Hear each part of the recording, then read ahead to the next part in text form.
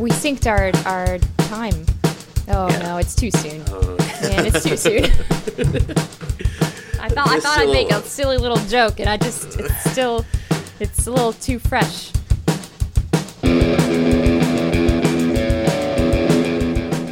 It's very raw. It's there's so much to process.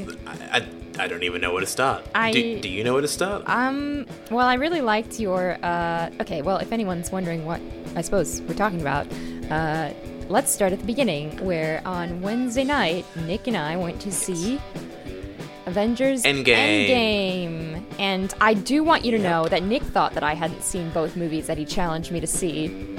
Yes, which were? Which were Ant-Man and the Wasp and Captain Marvel. And I did it. You did. You're welcome very awesome. much. Yes. And I loved them, obviously. I applaud. Yes. And you got, but you did like, tell me how many movies you did, because I don't even know. You did a thing too. I did a big thing. I went through all the Marvel films apart from Captain Marvel, Ant-Man and the Wasp, and Infinity War, which were the three most recent films I had seen. Wow. And I didn't watch those just because I needed a break before we went to see Endgame, because there was too much Marvel in my life, and I needed to... Was there too much, or was there not enough? It got to a point where there was so much that it was almost not enough. And then you started thinking you were also an Avenger, as you messaged me. Yes. And my universe was the Marvel Cinematic Universe at that point. Yes. And which Avenger were you? What would your powers have been? I was Ant-Man, the smallest Avenger. I don't know who Avenger I would be. I thought I would be... Well, I'd love to be Iron Man, but I'm pretty sure I'm a Hawkeye. Hey, Hawkeye proved himself to be very badass. Finally. He was. And I think... It took him 11 years, but he finally got there. Oh man, like... I'm so happy they had that scene with him just wrecking the entire drug cartel, because I was like, this is the Hawkeye that I always knew was a possibility. He doesn't get much screen time. He was in there somewhere. Like, he doesn't get much, like, cool action time, and, he doesn't always get the star role, but I knew he was capable of that. I was like, he just needed a total tragedy to push him over the edge. Awesome. Okay. Simple as that. Yeah. So, should we start at the very beginning of it? I mean, wait. You gave me all those moments to sort of think about, and I have been thinking about them, but sort of haven't really... I don't have just one moment. It's hard to Yeah, it was... Yeah. I mean, what... It all kind of... The beginning where, the music starts and I, go, oh no, the tears have formed in the eyes, but I will not let them fall. There's still 3 hours to go. Yeah. We're in for a very long night. Yeah, and then the beginning where I'm also like, I'm kind of thirsty, but I must maintain my water intake to the amount that I can actually have during this movie time. You were breathing sawdust at the end of the 3 hours. Yeah, pretty much. You were that dehydrated. It was... I'm going to just start off by saying it was a really...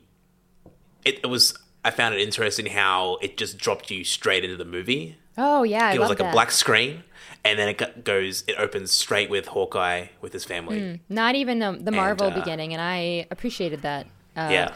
And there were gasps when...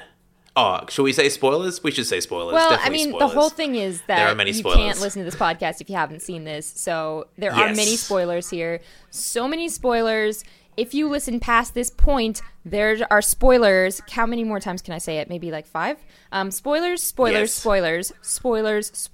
Endgame. This whole thing is about Endgame. If you honestly listen to this past this point, you've done this to yourself. There we go. Yeah. This is on you now, dear listener. Yeah. Because the whole film isn't ending, so we can't say anything without it being a spoiler. Things happen. That's the only thing you can say. The Avengers were in there. Oh my god, there we go. Yeah. See, that's the only thing you can actually say without it being... Yes. But then they're like, which Avengers? Spoilers! And you know what? That's fine. Yes, spoilers. Okay, so it started off with Hawkeye with his family pre-snap, and then it happened. And then very much post-snap. Oh, that was very much that post-snap. made my stomach drop, because as soon as he turned around, you just knew. You're like, oh shit, that's why we're seeing this scene. Oh no, oh no, and the whole movie theater, which was great by the way, just going, yes, oh no. And you knew it was going to happen. Like you knew that was there, but you just to actually see it unfold was very devastating. And just then that cut to black and the lightning, like the thunder crash, it kind of just echoed a little bit into the Marvel title opening, I guess. The Marvel title, which was a different song, which threw me. I wouldn't have minded. It was not the fanfare. But it couldn't be the fanfare, I don't think. It did have to be something different. It had to be, the end. It had to be something different. Well, it was weird, like, how, like, for a film that's so gigantic, how, like, small scale it seems to be, and so, like, very intimate and very focused on the characters, especially in that, like, first 45 minutes. I did kind of time it in when I went to go see it again. Just glanced at my phone a couple of times to sort of see, like, when things kind of shifted around and stuff. I get obsessed with those sorts of things. Well, but that's good, because I was like, were you really? You were not looking at your phone the first time. That's for damn sure. No, I was. You were like hands, like grasping the seat, white knuckling it. Yeah, and my hands were just on my face for the last hour and a half, I think. I think so. Yeah, like I didn't really see you. I saw, like, you in my periphery, and all I noticed every time I kind of sensed you was your hands over your face. Yep. For that last hour and a bit. And the time I full on, I think I did like a full body flail maybe at one point, and accidentally kicked the seat in front of me, but they didn't seem to notice, and I felt so bad for about a millisecond, and then I went, I have to watch the rest of this movie. There was many moments where I think people were kicking the back of seats. It was not. I couldn't not. I had to flail. It was just very exciting. My body was excited. I had to move, and, several just random sort of weird flail fist bumps later. Yeah. But sorry, the beginning. It's going to be a long one. This is going to be a long podcast, I think. I just feel it. I feel it. Absolutely. As a, in honor of how long Endgame goes for. Oh my God. So, do we at least get to, like, have a pee break? Is my question, because it goes for that. Oh no, Nick, that's not good. I'm drinking coffee right now. Of all the drinks of all the liquids that you had to be consuming, that's the one that you had. Damn it! All right. I sort of this is going to be an issue. Forgot about it this afternoon, and it's been about 3 hours, and so 3 hours later, I'm now drinking my post-snap coffee. Oh boy. Okay, so. I guess I don't know how to approach this, because we were like after the session, like we went with Rose and we went with Doug, and we're all sort of like mind blown, and we're sort of going through it and all the amazing things that happen, all the questions that come up, all the answers and everything like that, and realizing as we're sort of like walking out and we're talking about all the things, and then we're realizing all the things that also happened that we already had forgotten. Not that because they weren't memorable, but just because so much had already happened. And then, then when I got back home, when Rose and I got back home, we chatted for like at least 2 hours about it. It's amazing, like, how quickly that 3 hours went by. And so, like... Yeah, it really seemed like it did, didn't it? It really sucked you in, because, as soon as, I think... Obviously, everyone's waiting for it, and as soon as sort of, like, you knew it was the movie starting, you were like, oh, this is it. Holy crap. And you just wanted to absorb every second of it. And I think as soon as Hawkeye's family disappeared... You were just like, I'm into this universe now. Like, even if you hadn't seen a movie, even if you hadn't pulled a Nick and seen every single movie before that, you were ready to see it. I'm sure some people probably did rewatch at least the Avengers just to kind of get themselves ready for this. I think Infinity War is like probably the one that if you needed to rewatch one, that would be the one to go for, just because be a good one. And I mean, Captain Marvel, Captain Marvel and Ant-Man and the Wasp really do set you up for it, because they actually have those end They do, scenes don't they? That relate specifically to the snap, because they do happen during or before and during and blah, Concurrently, blah, blah, yeah. and then they do have like, yeah. So I do like how they all tie in, but yeah, I think you would have to go chronological, not necessarily by trilogy, but Yeah. Like I said to because my brother Chris went to go see it finally. Yes, finally. It's been like a day.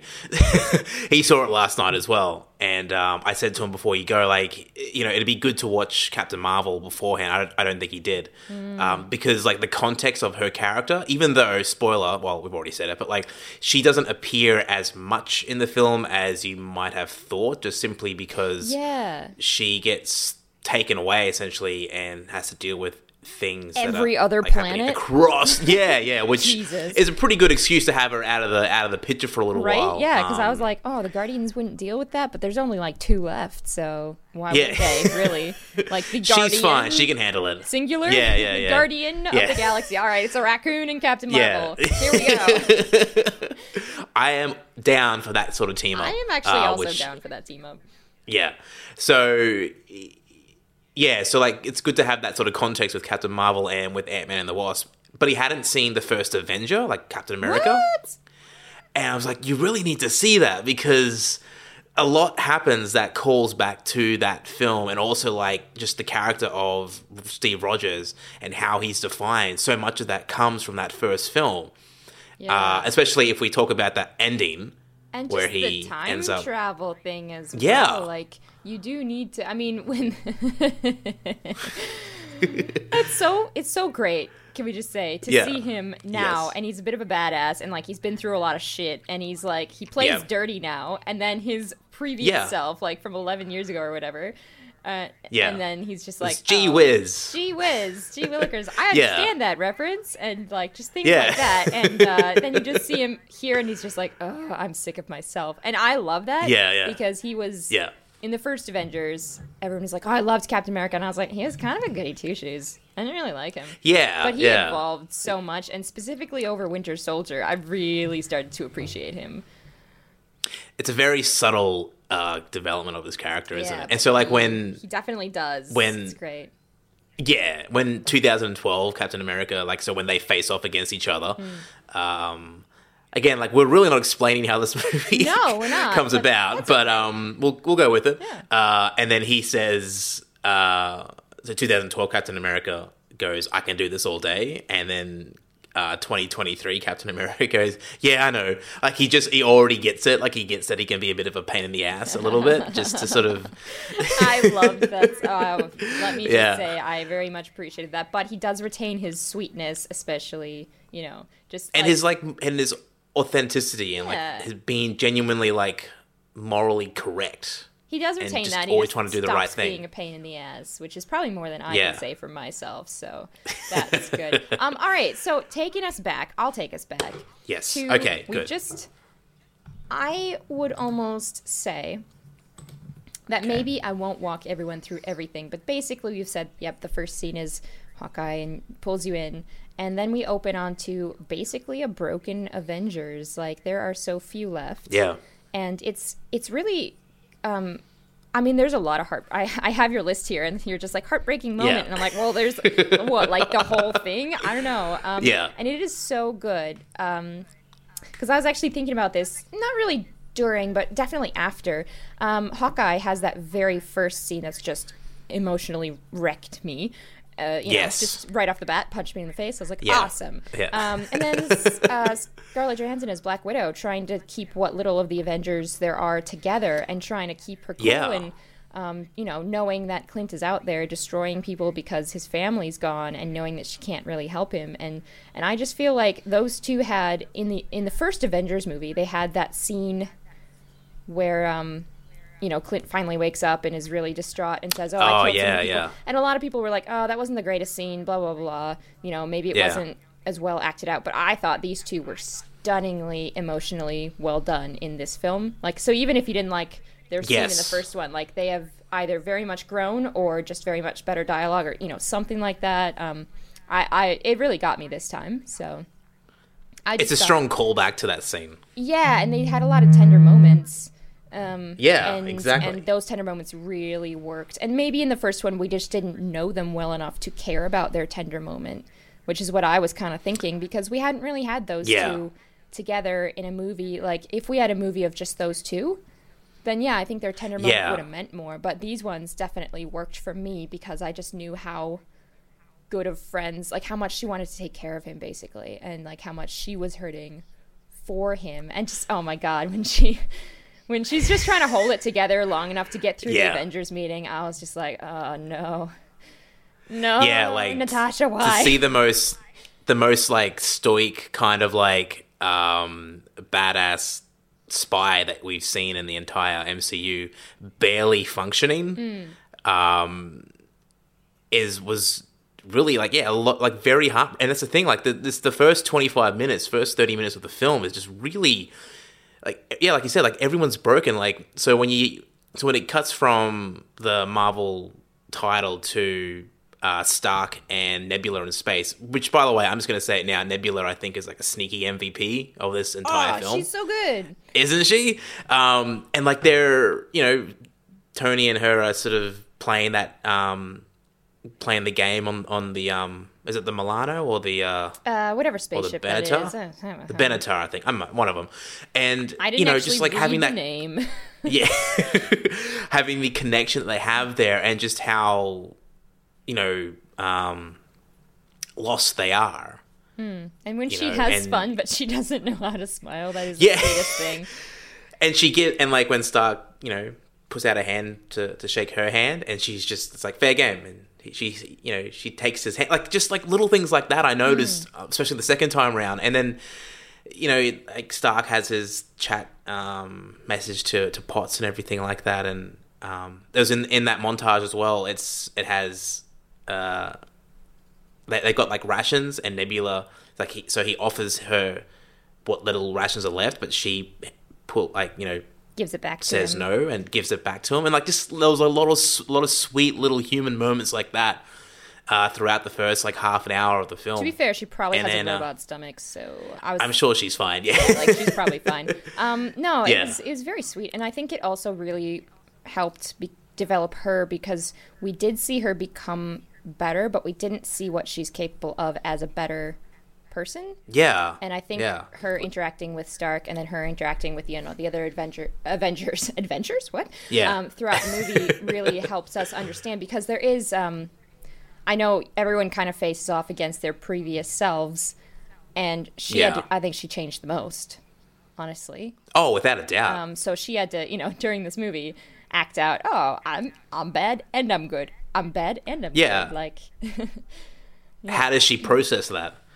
And she manages to really kind of, I guess, confront that in a very, I guess, all-encompassing way. And so, and then like seeing like Tony, like when Captain Marvel found them, and of course she did, because of course she did. That was a really when she, like, he just knew that was going to happen. When you're like, okay, well, I think he lives because, like, probably he lives, I'm thinking, and fucking who Carol. should show up? Carol. Come on, Carol. Like, and I was just like, oh, of course. Because of course she's in space, and she just brought the whole spaceship down. Like, didn't even. It's such a Carol thing to do. It is such a Carol thing to do. Like, not that I'm complaining, but it is such a Carol thing to do. No. And then to see Tony so broken, like when he returns and he like when he says to Rogers, like he lost the kid, like meaning Peter Parker, I'm just like, oh, that hurt. That got to me. And you kind of knew, I mean, you just knew, even when, going through it, like, obviously, scenes of everyone being broken as fuck, Ant-Man pops out of the quantum and goes, what the hell? Which is just a great, because you've just gotten heartbroken from everyone being so wrecked, and then it's just like it's funny. I mean, obviously he has to figure out, and he's gonna be very sad and scared and stuff, but like he is, and he's one person that came back, like, and he's such a, of all the things that had happened, he's such a comedic distraction, which is so nice, because when he first comes back, the whole truck is in like a storage shed, and you're just like, what the hell? Like, but then like everyone's like really, but he's also very genuine about, like, he's just so excited, but also like he's an everyman, and he's just has no idea what's going on, and but he wants to help. Yeah, and he also like how much does he love Captain America? Like he just looks at Captain and goes, he's like the best guy ever. It's America's ass. Yeah.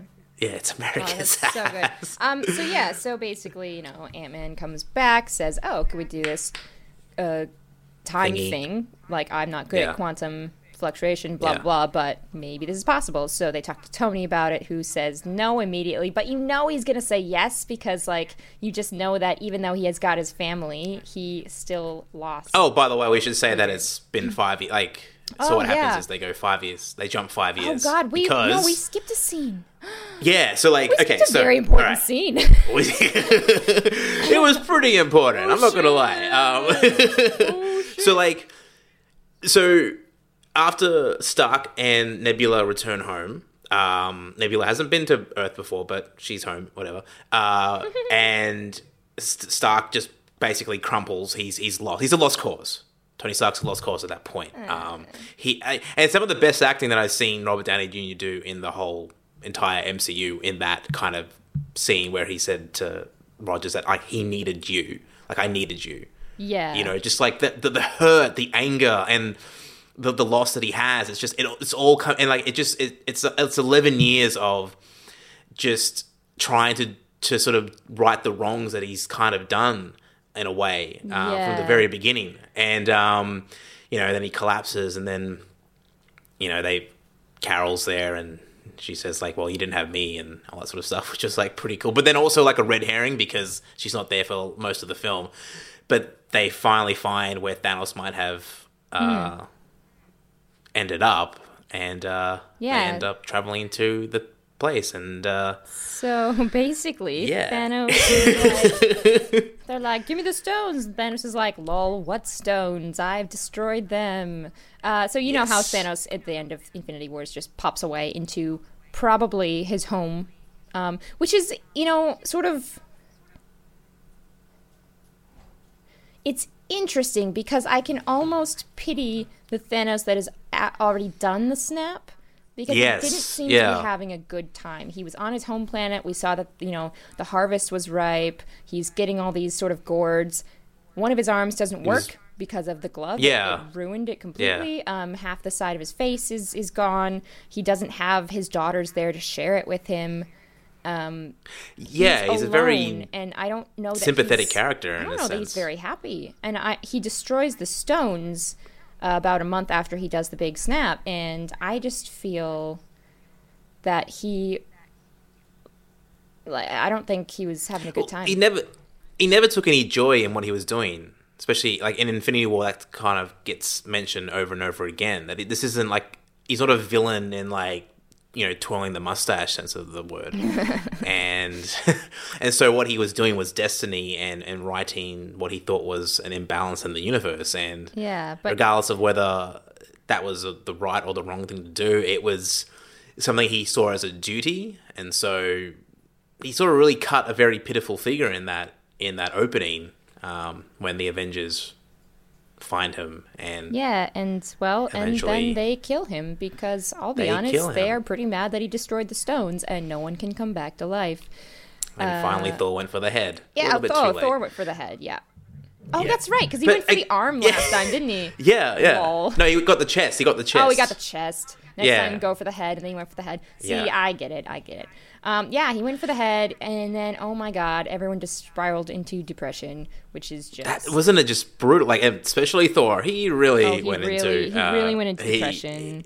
He let himself go in many ways. But it's, it's but it makes sense, like... how everyone copes. It makes sense. Yeah. So, like, Tony was broken. Thor was definitely broken. Hawkeye Those two was were the broken. Worst. And Hawkeye was pretty badly broken.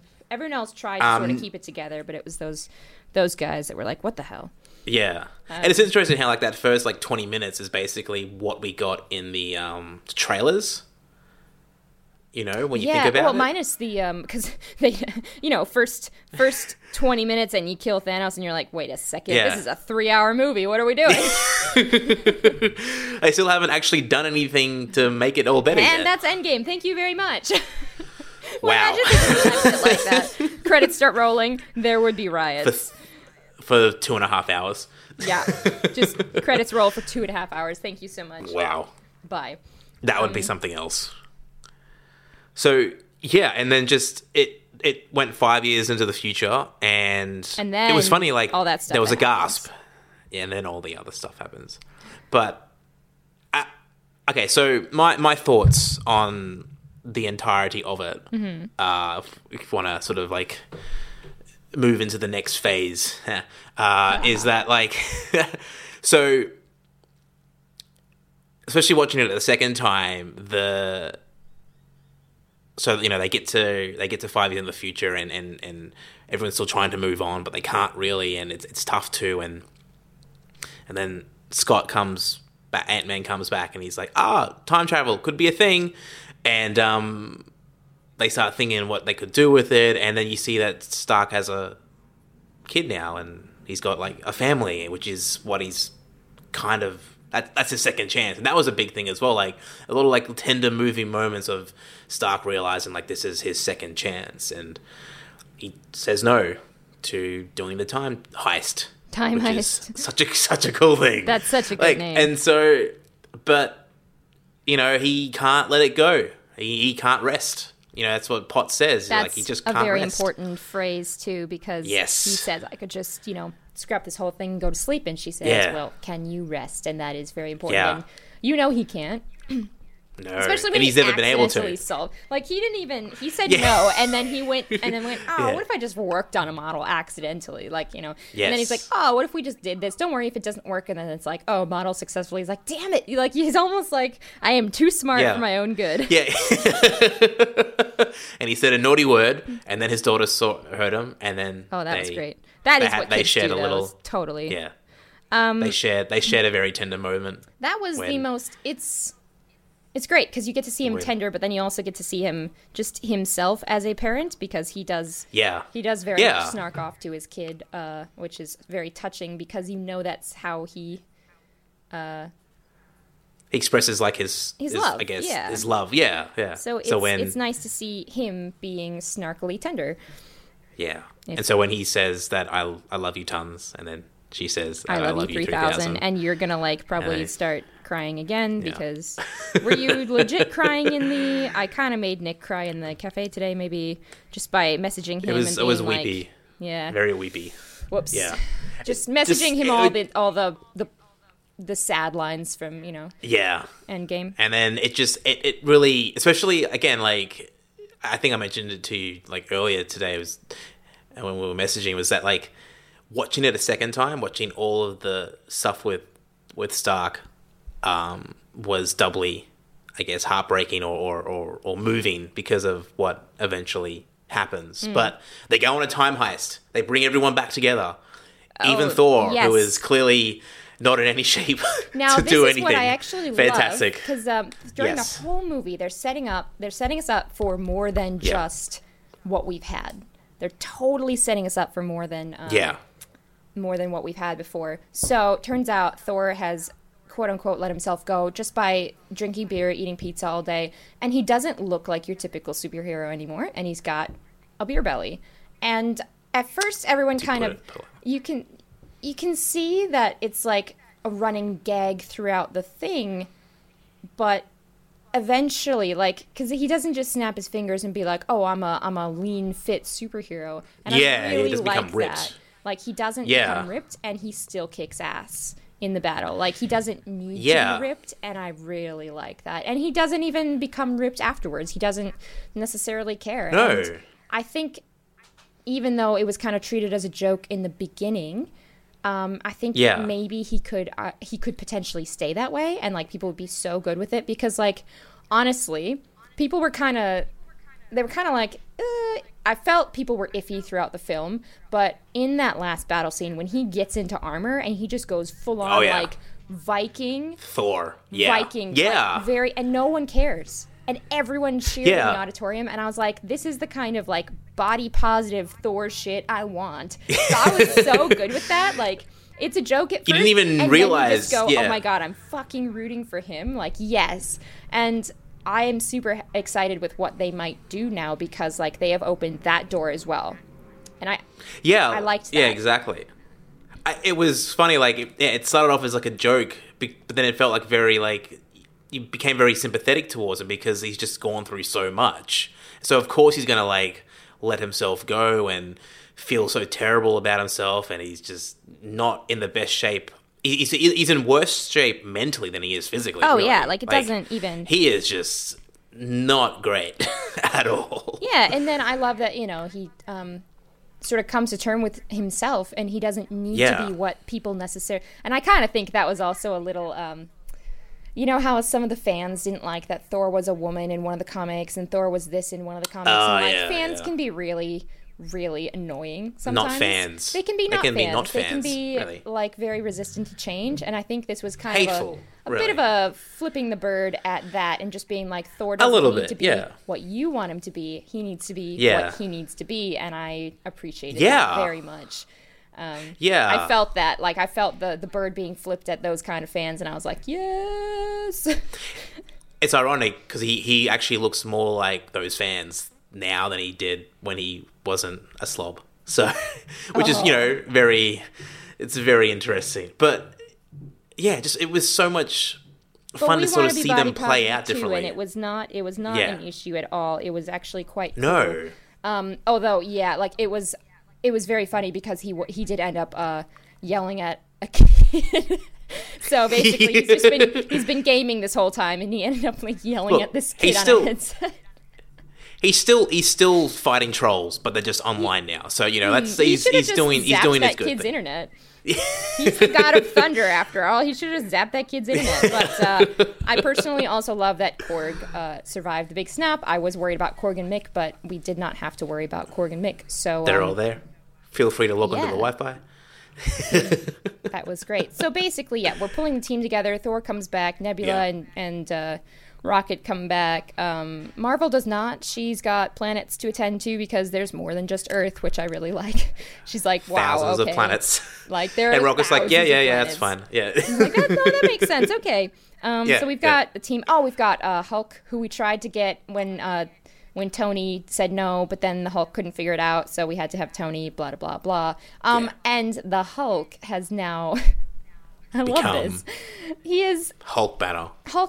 So Banner's like, yeah, we could totally coexist. So it's this Hulk with Banner's face, looking real smart, really. Really, and I real credible. Swear to God, they've taken that meme, and I think they ran with it, and I love it. The credible Hulk meme. Hulk. It makes so much sense. I love that meme, and I'm so glad they seem to have loved it too. It is a good time. I want to pull up a little thing that I really enjoyed. You know how I was mentioning like the little like human moments that they had throughout, like especially in that first hour, when Scott's out the front, basically on a lunch break, essentially. He's got his taco, and he's trying to get his taco going, and then he sees like, you know, we hear a ship's about to land, and it just like the thrusters just blow out and just completely destroy his taco. Oh, that was sad. And he's just, and then like Nebula comes along. Yeah, that was the most heartbreaking moment. When he lost his taco. And then Nebula says to Rhodey, watch out, Rhodes, there's an idiot on the landing zone. Like, aw, poor Scott. And then Scott's just trying to help, man. Yeah, Scott's just trying to help. And then Hulk gives him another taco. Yeah. Oh, two tacos, actually. Nice. And 2 tacos. Yeah, Hulk is just like, nice. And that felt like, it kind of felt like another great way to show like the camaraderie that's in this team now. Yeah. You know, just like everyone's kind of comfortable with each other. And even like even with like Rocket basically saying like making Ant-Man a puppy, which is like, yeah, that's pretty much what Paul Rudd looks like. A very, very excited puppy the entire time. Oh, yeah. So and, like, that's a good That thing. was also fantastic. I love that. That's a very also, good I thing. want to say that whatever you said in the last 10 seconds went robot for me, but I believe you, and probably agree about 80-90%. Yeah. That's about right, yeah. That was nothing important, really, to be honest. It was mostly just the camaraderie, just right? Rambling. That was the camaraderie. Okay, good. Camaraderie, good. I'm doing a thumbs up. So, just so that you know. Remember, this is I hate to say it, but this is actually not a visual medium. Unlike the story that we're actually describing to people, we could just be like, "Go see it. What's your favorite?" See the movie. We have to actually go through it one by one. Okay, let's continue. So basically, everyone comes back together. They build this quantum tunnel. They have these cool suits, and they realize a time machine. It's a time machine. It's totally a time machine. They build a time machine, and they're like, "Okay, we can go get these stones from various times because if you've been watching all the Marvel movies, that all the stones show up in various movies. So basically, guess what we're doing? We're going back to those movies, and we're getting the stones. 3 of them end up being in New York at the same time. What was it, 2012 or something? 2011? The first Avengers movie, 2012. 2012, yep.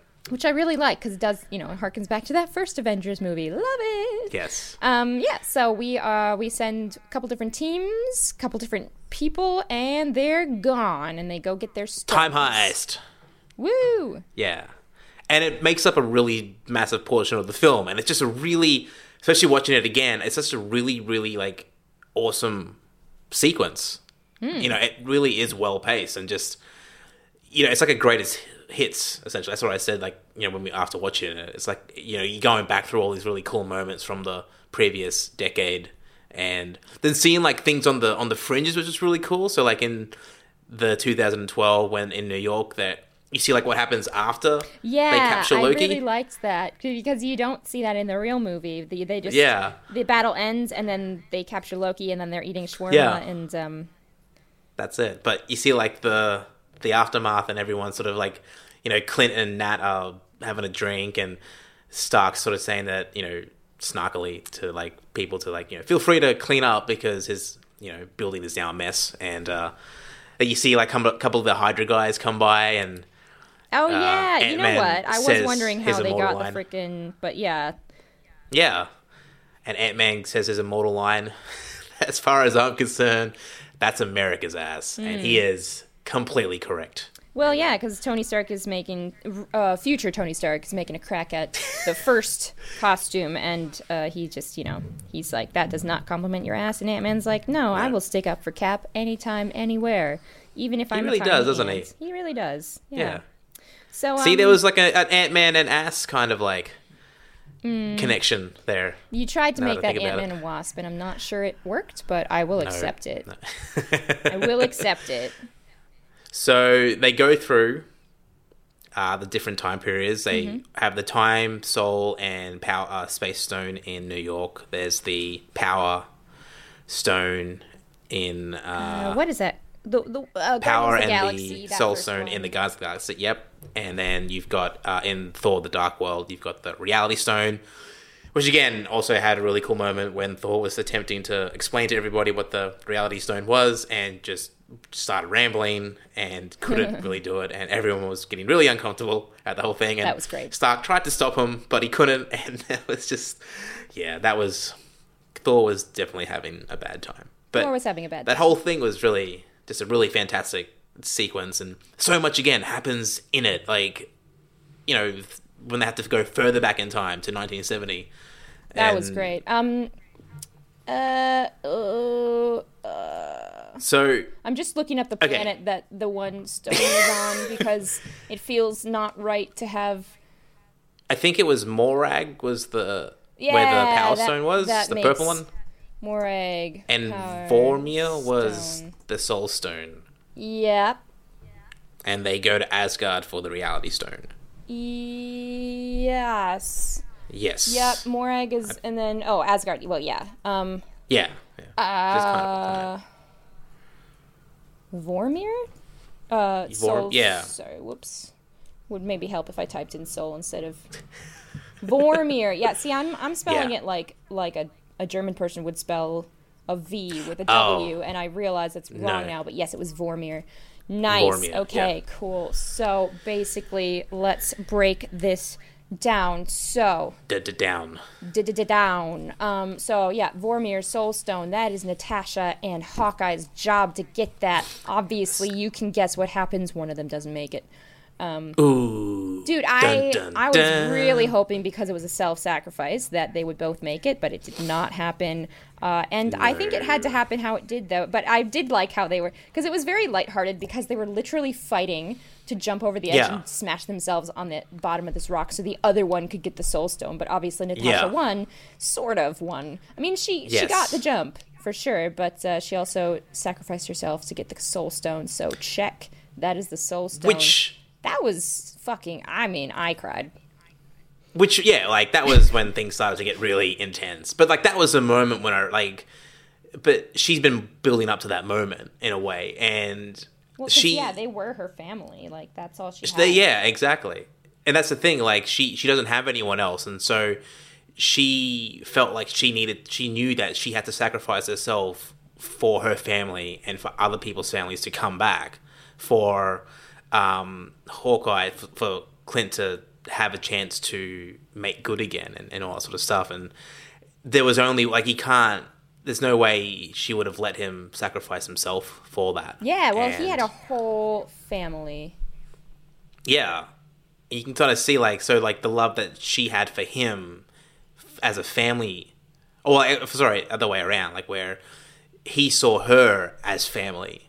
And by extension, the rest of them saw her as family, which is something that the thing is, like, a lot of the Avengers films and the Guardians films has been a big thing as well, is the massive theme of how family isn't someone that you're born into, but who you actually become, like, closest to. Like, Rocket has that really cool bit of dialogue with Thor when they're in Asgard trying to get the Reality Stone out of Jane.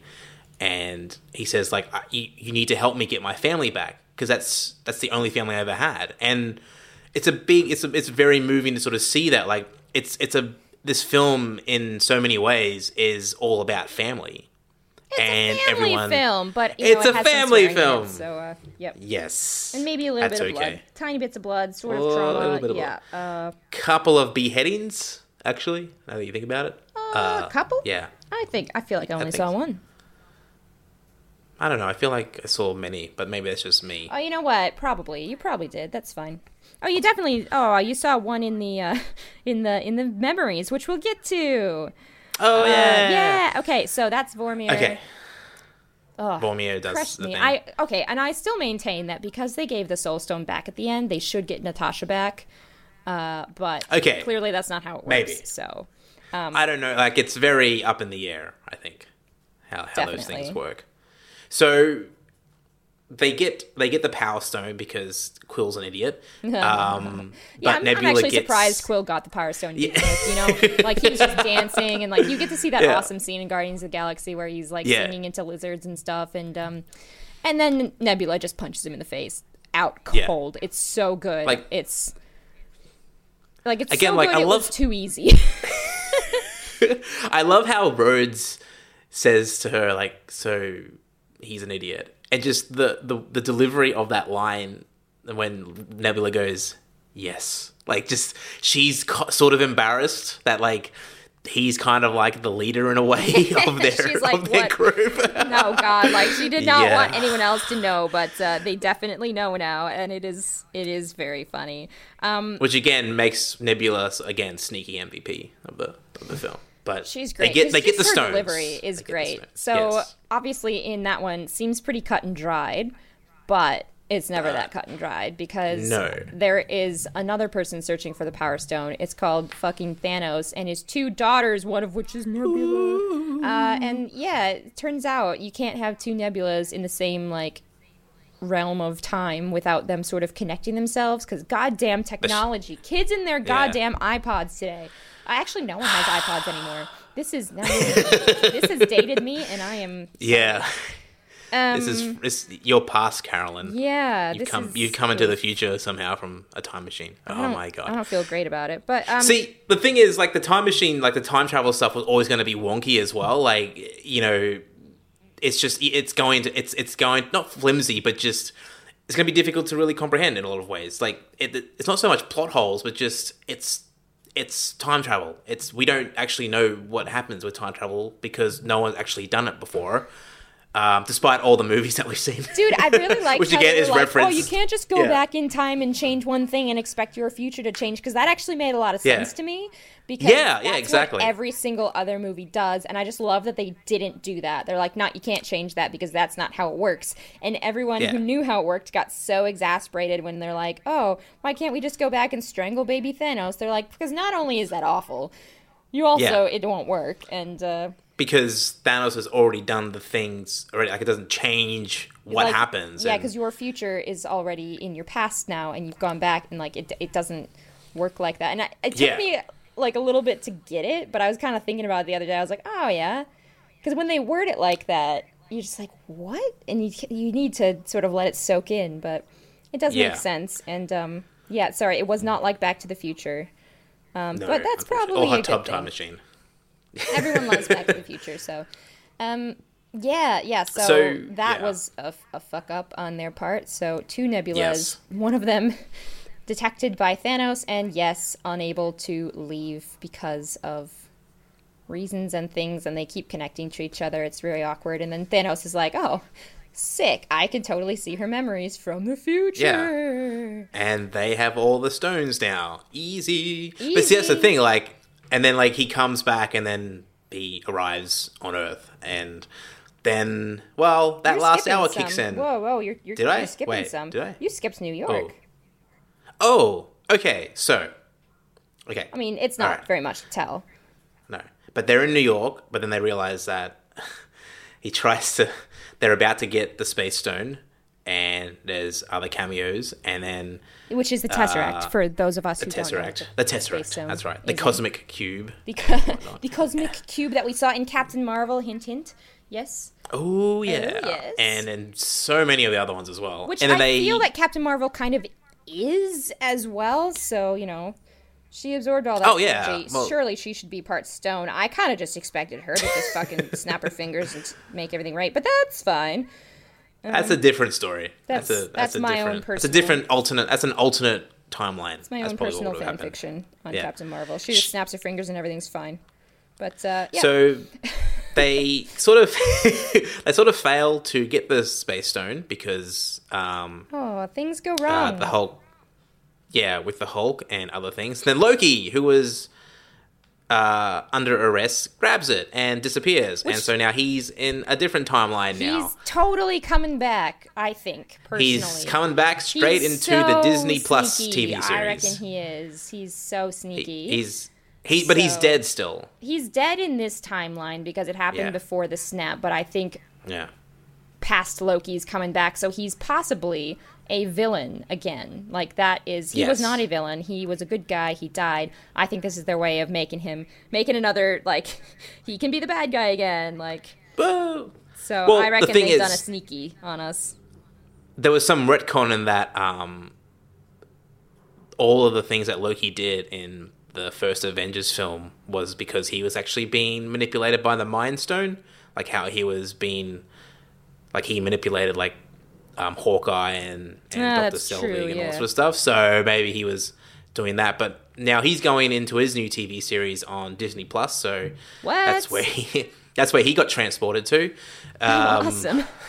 Over to that streaming platform. Oh. And then that's it. Like, that should be it. Like, they can't do it. They've got it all. But then Stark realizes that they can go back to 1970 in New Jersey, where it is kept along with Dr. Pym's... so basically, they need, obviously, the Pym particles to time travel and all that. We've, left so much out of this. But yeah. Time just go watch the movie.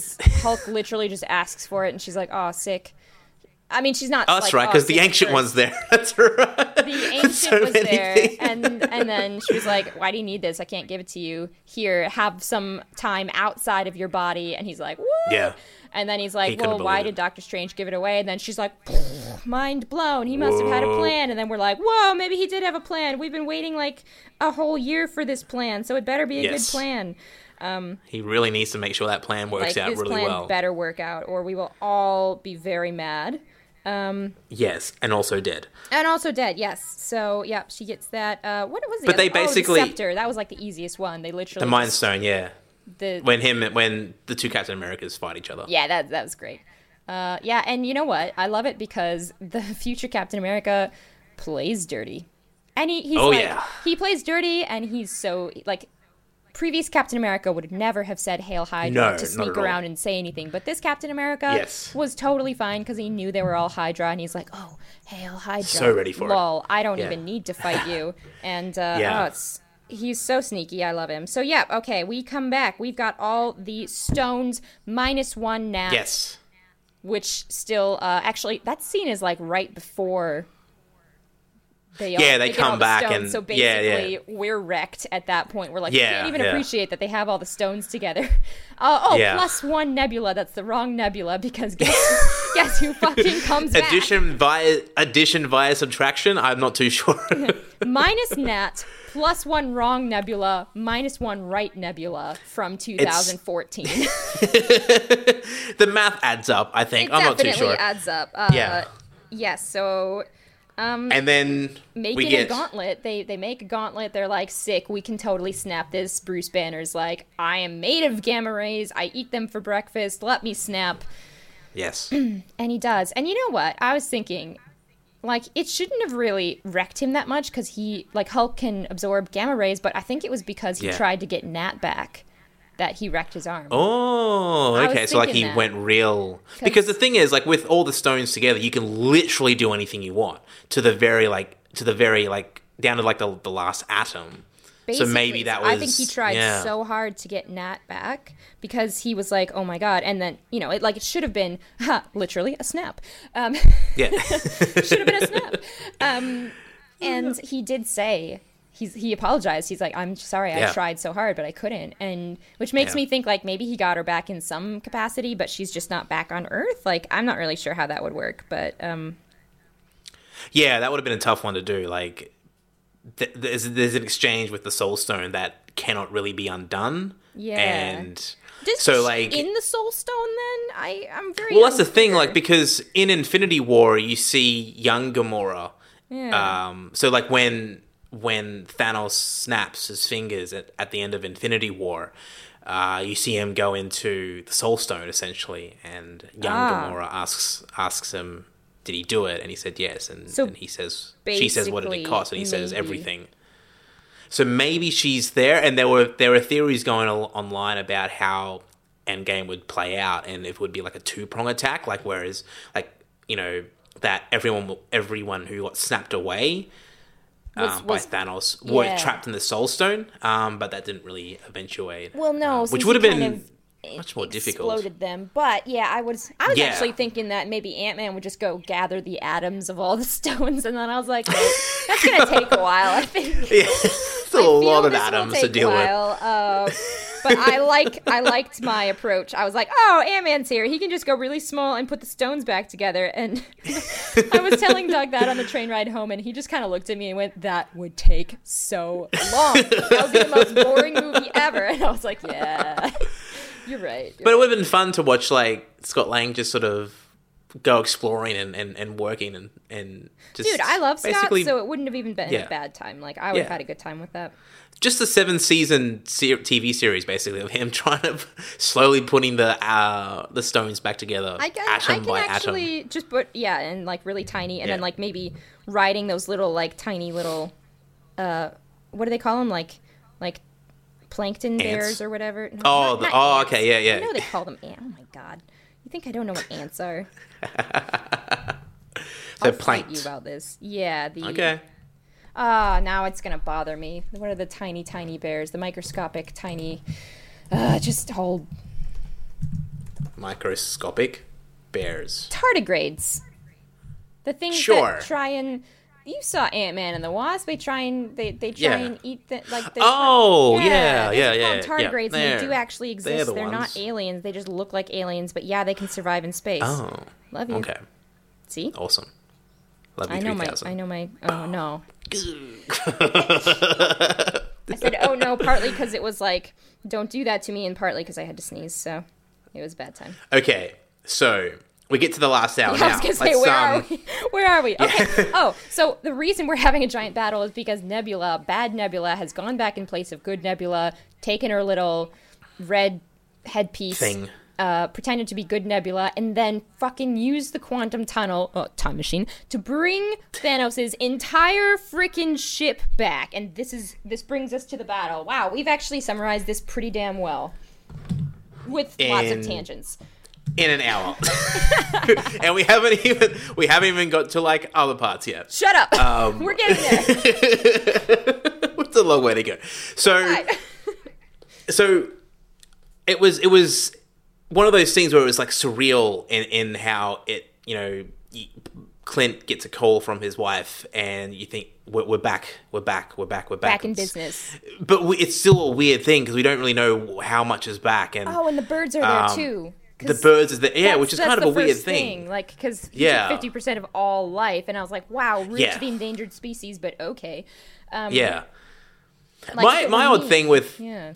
What would you have done? Well, I would have just taken 50% of whatever was polluting the planet, but, like, whatever.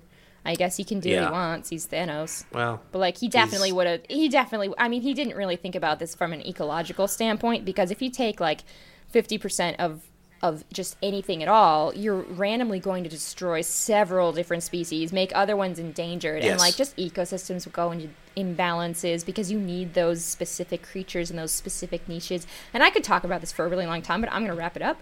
But basically, Thanos didn't actually help. He wasn't like, now that I think about it, I was like before, he's like, oh yeah, kind of conservation. He's not. He doesn't even know what he's doing. He just wants. He's very misguided when you think about it. Like, he's not as forward-thinking. Like, it makes sense, but also doesn't make sense. And it really comes to light how it's not something that anyone can really be grateful for, which he sort of mentions in that final battle. So, it does recontextualize all of the stuff that he's done.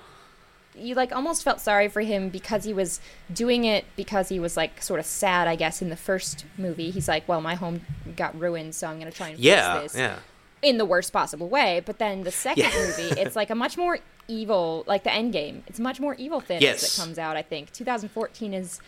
He hasn't seen as much shit. He hasn't just sacrificed his one loved daughter, which is still pretty...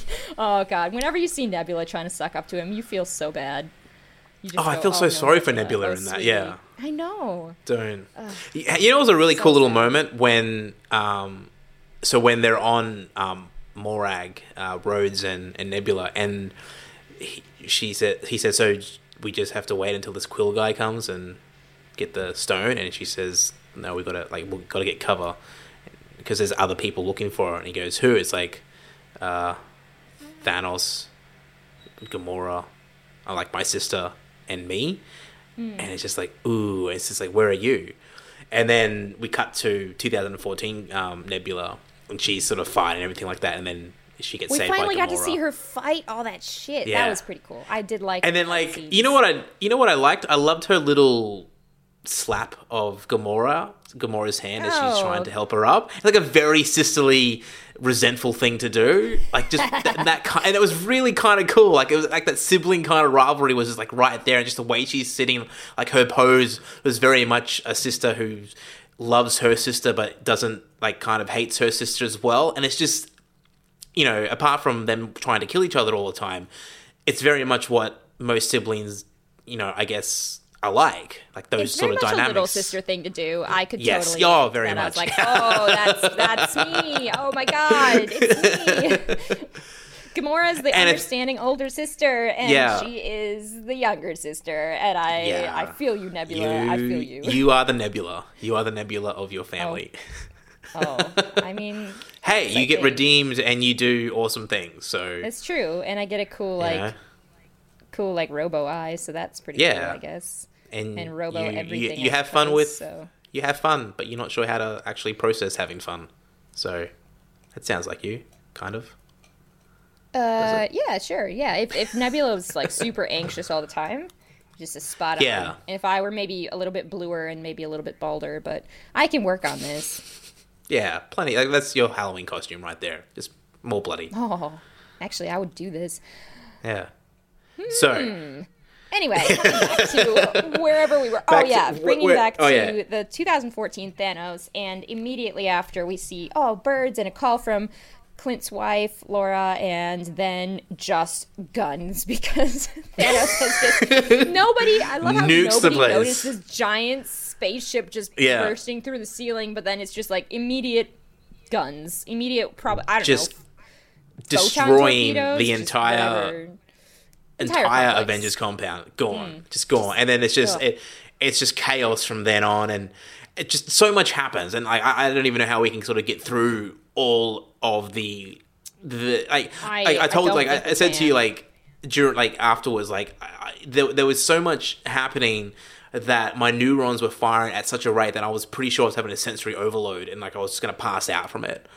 Like that last hour was just the most intense hour that has been in the MCU ever. And I felt that intensity. I could not. Like, that was when I had my hands over my face. Pretty much when they nuked the place, like the hands went Yeah. up, they didn't come back down. I honestly thought that everyone died in that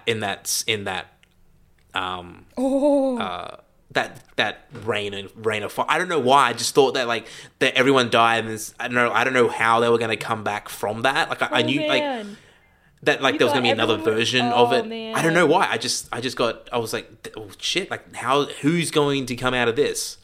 And then they all survived, Which was great.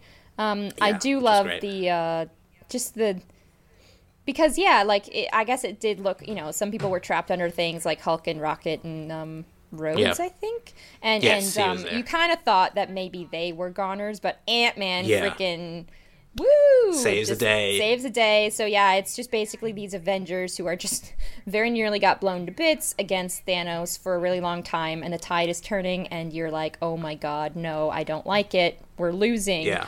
And then We're losing. basically everything. Okay. This is And then this then is it, the- okay.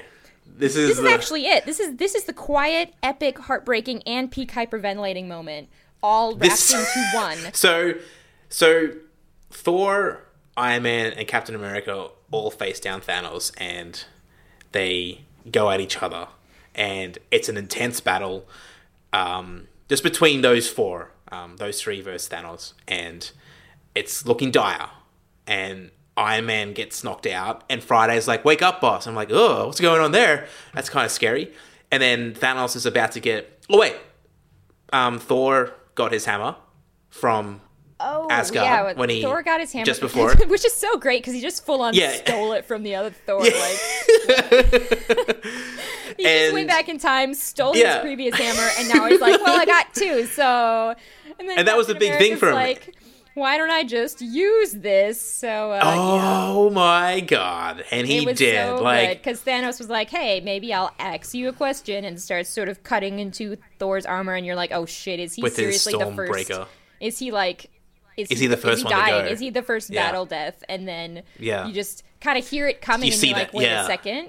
I kind of thought that the hammer was coming to its master, but then it returned to the hand of fucking Captain America, and I was like, "Oh, I'm gone. I'm gone." The biggest cheer that I've ever heard in cinema when because when he catches the hammer. Yeah. when he catches so like the hammer like you see like there's a shot of the hammer and it starts to move and then you hear it and it hits Thanos and stops him from killing Thor and then it comes back and I'm like, oh shit, that must be like Captain Marvel. Like I thought that was what it, like initially that's who I thought it was for some yeah? reason, I don't know why. And then she it was totally Captain America. Yeah, and then I'm like, oh my god, like, and that was like just the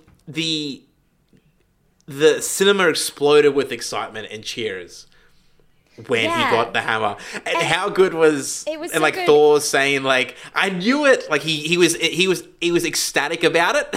He was so happy knew. about it, and Like- it finally brought into because we had that party scene in Age of Ultron, and you're Yes. like, oh, why do we really have the party scene? It was just kind of to pass the time, blah blah blah. But It was no, it was one of the actually- best scenes in that It film. meant as well. something because it was foreshadowing that that he was going to be able to use that hammer, and I was so happy that scene had more than just a, Well, a passing the time kind of thing. He totally, and that's the thing, like, in that scene, like, it sort of implied that he probably could have actually wielded the hammer Oh, yeah, in that yeah. moment, but he didn't want to, like, hurt Thor's feelings, which is such a Captain America thing to do. Oh my god! And Just hurt his then, feelings. My god, Steve. And I'm sure Thor, and I think Thor knew it as well. Just when you watch that scene over, and like when I watch that scene over in my head again, I'm just like, oh yeah, I think Thor knew. And so like when we finally see Captain America grab the hammer, and Thor exclaiming ecstatically that he knew it, it's just like all the joy exploded there. Like it was so fantastic to see that happen, and so worthwhile, and like so earned as well. Yeah. Like to see that, and then he's just going at Thanos and like just wailing on him, and just everyone was just loving it. And but then like Thanos sort of stops him because he's also Thanos, and then starts chipping away at his shield. And I'm like, and then that's when I started to get hyperventilating because I thought, oh no, a bit nervous. Like, I was going, oh no, is this where he dies? Like this, no. And then he finally like smashes him away, and then he's like just destroy. And like Thanos has his monologue about taking pleasure in destroying Earth, and then you see all his entire army start to advance, and that was very dire and very apocalyptic, because it's just like Thanos has just gone full like psychotic villainy at this point in time. Yeah, he even monologued. And yeah, he monologued, and I mean that's total evil villain like, right there. And then evil villain. Why would you make someone listen to you? Honestly, nobody. But it also makes sense. Like he's now taking pleasure in this, which he hasn't done before. It's true. He just did it out of duty, but now he's duty. He's enjoyed duty. And then another really cool scene, like, and then when Captain America, like Steve, like he's done. Like he's got to be done. Like it's just him. Like there's like he's alone, but he restraps, he tightens the straps on his shield, and just slowly stands up again and sort of stumbles forward and just straightens, and he's facing down Thanos' entire army, and he can't win. There's no way he can win. Like Iron Man's knocked out. I don't know why. Thor's still like everyone's kind of gone at that point, and then you just hear like the crackle. Oh, you hear the crackle.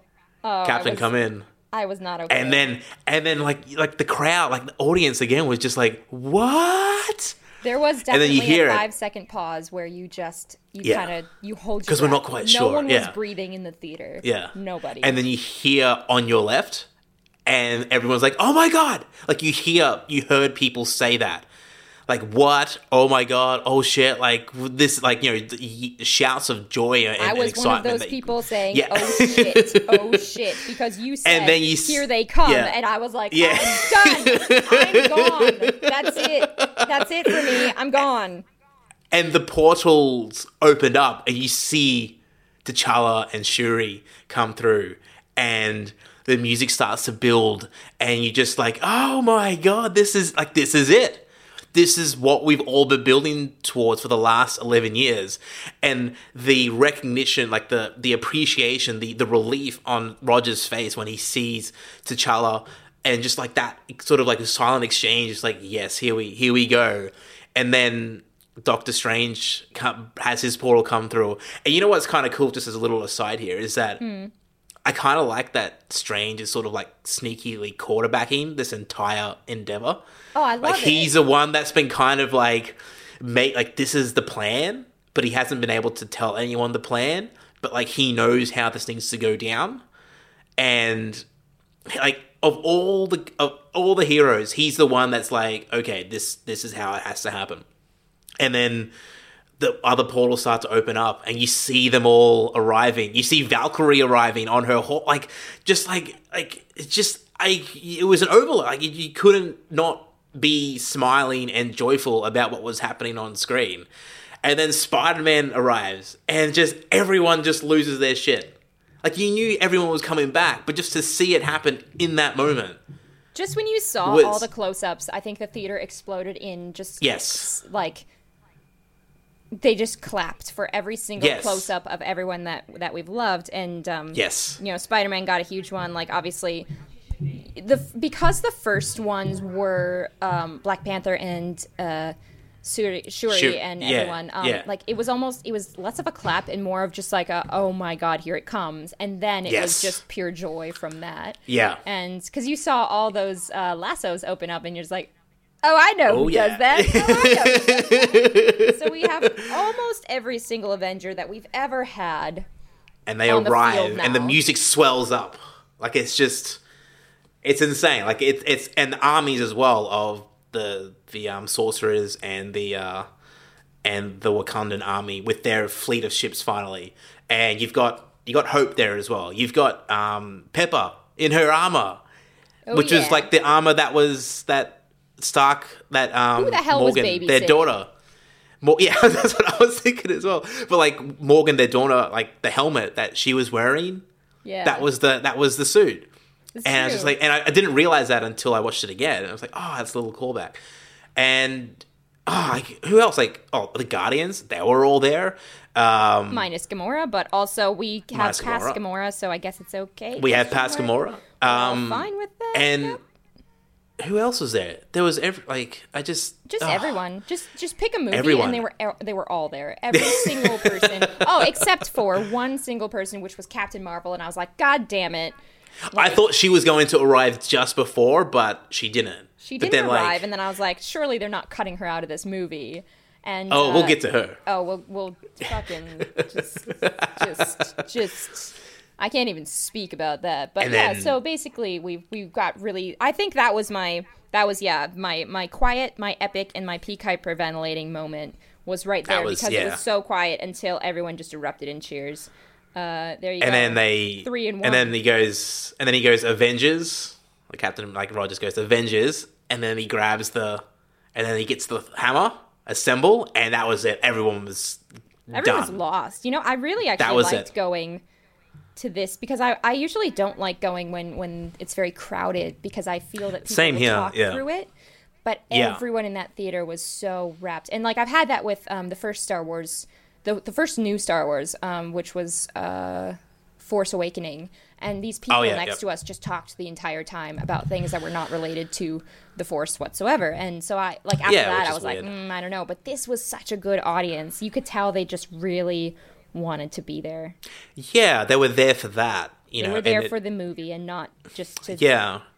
just to talk, which was so good. So they were, like, respectful towards it because they wanted to see what was going to happen and experience it instead of just there to hang out for a couple of hours. Oh, yeah. So, And first of all, why would you talk in a movie theater anyway? yeah, exactly. But second of all, yeah, they were it made it better to hear everyone's reaction, I think. yeah. Because And- that just made me even happier. Yeah, it lifted everybody up when everyone's sort of in that kind of frame of mind watching the movie, and just that assemble, that one word is just it brought everything together, and like Civil War was a really great sort of like comic book movie in terms of like the action and sort of having them kind of battle out across that airport. And Infinity War had that the battle on Titan with Iron Man and the Guardians and Peter Parker and Doctor Strange versus Thanos was really good comic book kind of stuff. But just this last hour, that last battle just felt like everything that you could possibly have thrown into a comic book film, like a superhero film. Seeing all these heroes have their moment was just so satisfying. And again, you can nitpick a few, like, quite, like, whatever you want from it, but it should never detract from how wonderful they managed to pull that off, to get to that moment when Rogers says assemble and everyone is behind that. Like, Thor yells out and starts going when he says it, like, just that kind of excitement, that level of intensity and joy is just something that is rarely something that you can experience at the movies in such a way these days. And it was totally worth the 11-year wait, Oh, in a it sense. was. Not that It's we so would have well. known that, like, in 2008, when that happened, that was going to be the end point. And well done to the fucking longest running game I think we've seen in the last 50 years. Well yeah. done. Like, without a doubt. you win. You totally win. That is it. We're done. That's a thumbs up. We're all That's done. definitely a You've thumbs up. killed us out of pure excitement.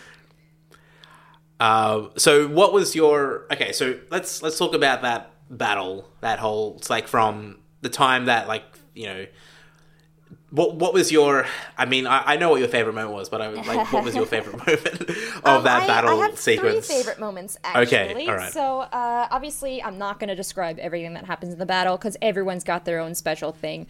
Yes. I did very much shout out to Scarlet Witch, who was a freaking legend. Yes. I always knew she had so much power, and they never really let her use it. They kind of nerfed her power. And they sort of did, yeah. Absolutely rips into Thanos so much that he literally has to rain fire on his own armies just to save himself. And I was like, yes, girl. So that was really cool. Actually, maybe that's one of my 4 moments, because obviously we've got the first moment where the whole army appears in the lassos. That's such a good moment. Scarlet Witch just absolutely going, I will kill you, to Thanos. Yeah. And you pretty will know much me. doing it like it was gonna happen. Yeah. It was very close to happening, and then all the ships start raining fire, and then my other favorite moment was very, very close after that, when the ships just stop firing. And you're just like, what are they doing? And they turn their guns and they start firing into the clouds. And that's when I also started hyperventilating, because I was like, oh my dear God. Oh my God. And everyone on the ground is like, what are they firing at? And I was like, I know who they're firing at. And Friday goes, something has entered the atmosphere, the upper atmosphere. Yeah, and you just know it's Carol. You just know it's Carol, and you are like, this is happening right now.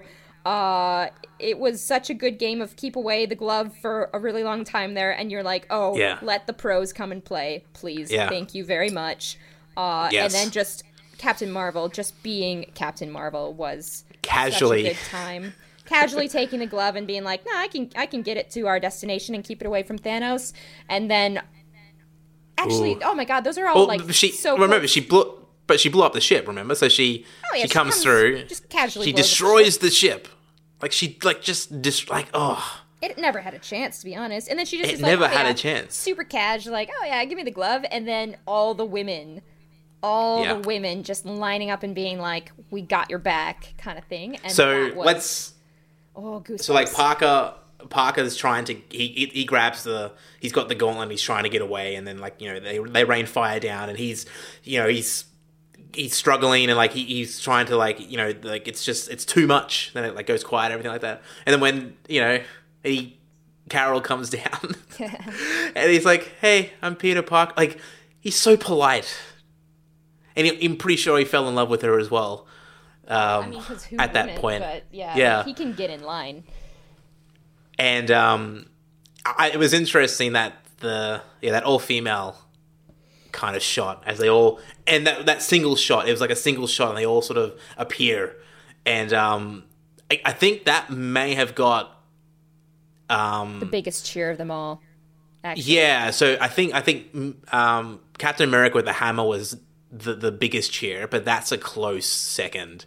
It was quite close, and it's setting it up too. I love that, you know, like we've got a superhero. We don't conform to the normal superhero things anymore. Like, we've got Thor being a Viking badass, that got a cheer.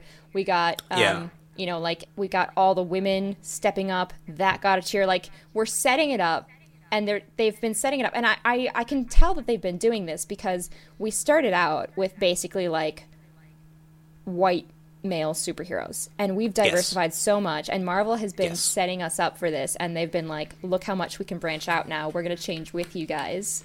And just the fact that they acknowledge, like, I think that was them acknowledging that, yep, we're representing everyone now, like, we're going to go, basically their way of saying, we're going to get even crazier in the coming years. Yeah. Like, well, it was such a thrilling transition. I'm actually writing a piece on how, whether or not they meant it, but I think the MCU, and I say it in like a piece I did for Infinity War last year, and that, like, I'm pretty sure we've chatted about it, and how, like, the whole series has evolved into how, like, it's become this exploration of, like, masculinity and what it means to be a good man, and the evolution of that, and how that's transitioned into a much more diversified world.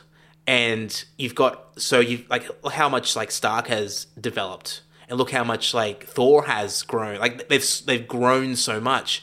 They've become vulnerable. They've become accepting, and like they've changed into to like good, decent men. Like you look at Captain America and how like he's like the ideal. He's what a good man should be. Just like he doesn't want to kill anybody. Like he says in the first Avenger, he says, "I don't want to kill anybody. I just don't like bullies." And that's has been his guiding sort of mantra for like his entire life. And that transition from closing these threads down.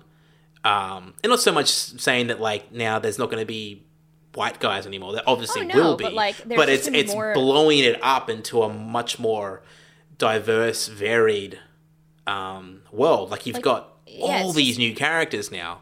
It's telling us that we're going to cater to everyone instead of just these people who have normally seen themselves in these roles. Which I can really and we don't need appreciate. We need more than just we need more than just these guys. Oh, absolutely, yeah. Like, and I never really looked at the how to be a good man kind of thing, like, because I mean, it wasn't really.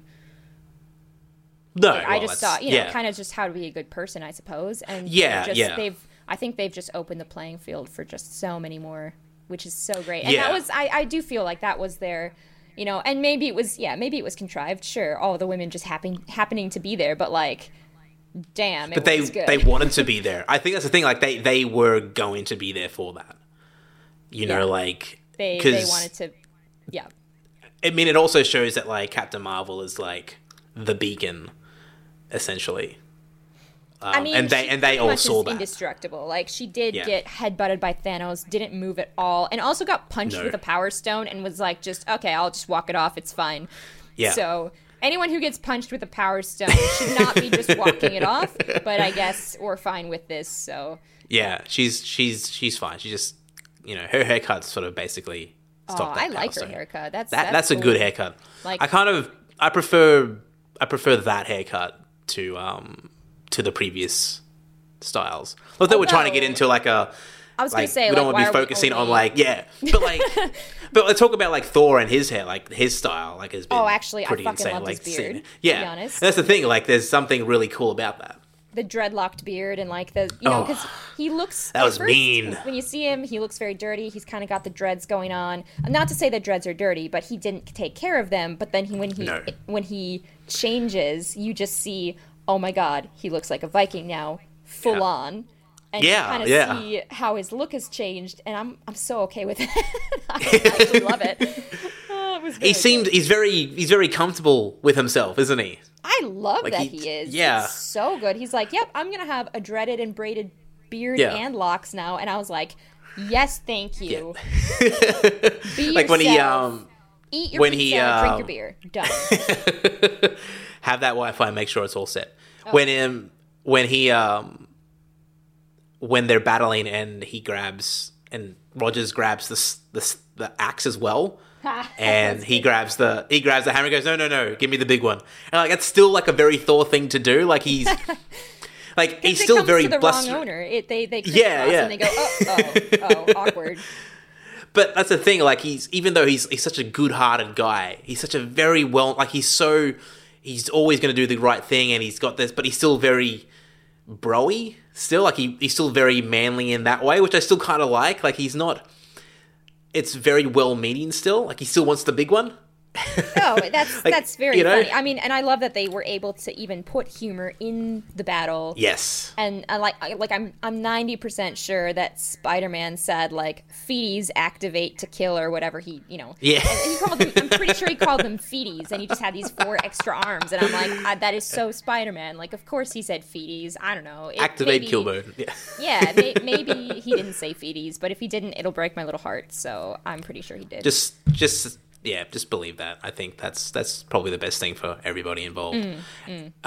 So Carol comes, she gets her posse essentially, and it's just the best. And it's just the best. Even though it's like we both know that like she doesn't need them, but this is the thing is that like it was a good callback to, and like when I watched it again, it was actually Black Widow, like Natasha, who said we work as a team here essentially, and because Carol was saying that she's just going to go off and find Thanos, and so when she returns, she kind of gets it that teamwork is what's most important, regardless of your strength, essentially. Because you can kind of you can gather more from that, from being a team. And so you've got them all there. You've got Gamora, you've got Nebula, you've got Scarlet, which you've got Hope. I thought you were going to say Scarlett Johansson, and I was like, you mock me. She's not there. I do not. And you've got like Pepper in her outstanding. Oh, that is so insanely, just like, and like their little moment where like her and Stark, like they have their kind of like, they go back to back. Oh, there's so many great moments in that entire like sort of battle sequence, which again, like, it's weird that some people are like saying that, and it's usually critics who sort of say that like it was almost like redundant. It's like, how is this like, you can't possibly think that like that's a redundant battle scene. Like, it needs to happen, and it's so perfectly constructed that it's just everything you could possibly have wanted, and such a huge emotional payoff that to sort of say that it's, and I see that with a lot of reviews when it comes to action films, in that, and look, some of it is well founded, that like sometimes the third act battle can be very, underwhelming, and there's been a few of that, and Marvel definitely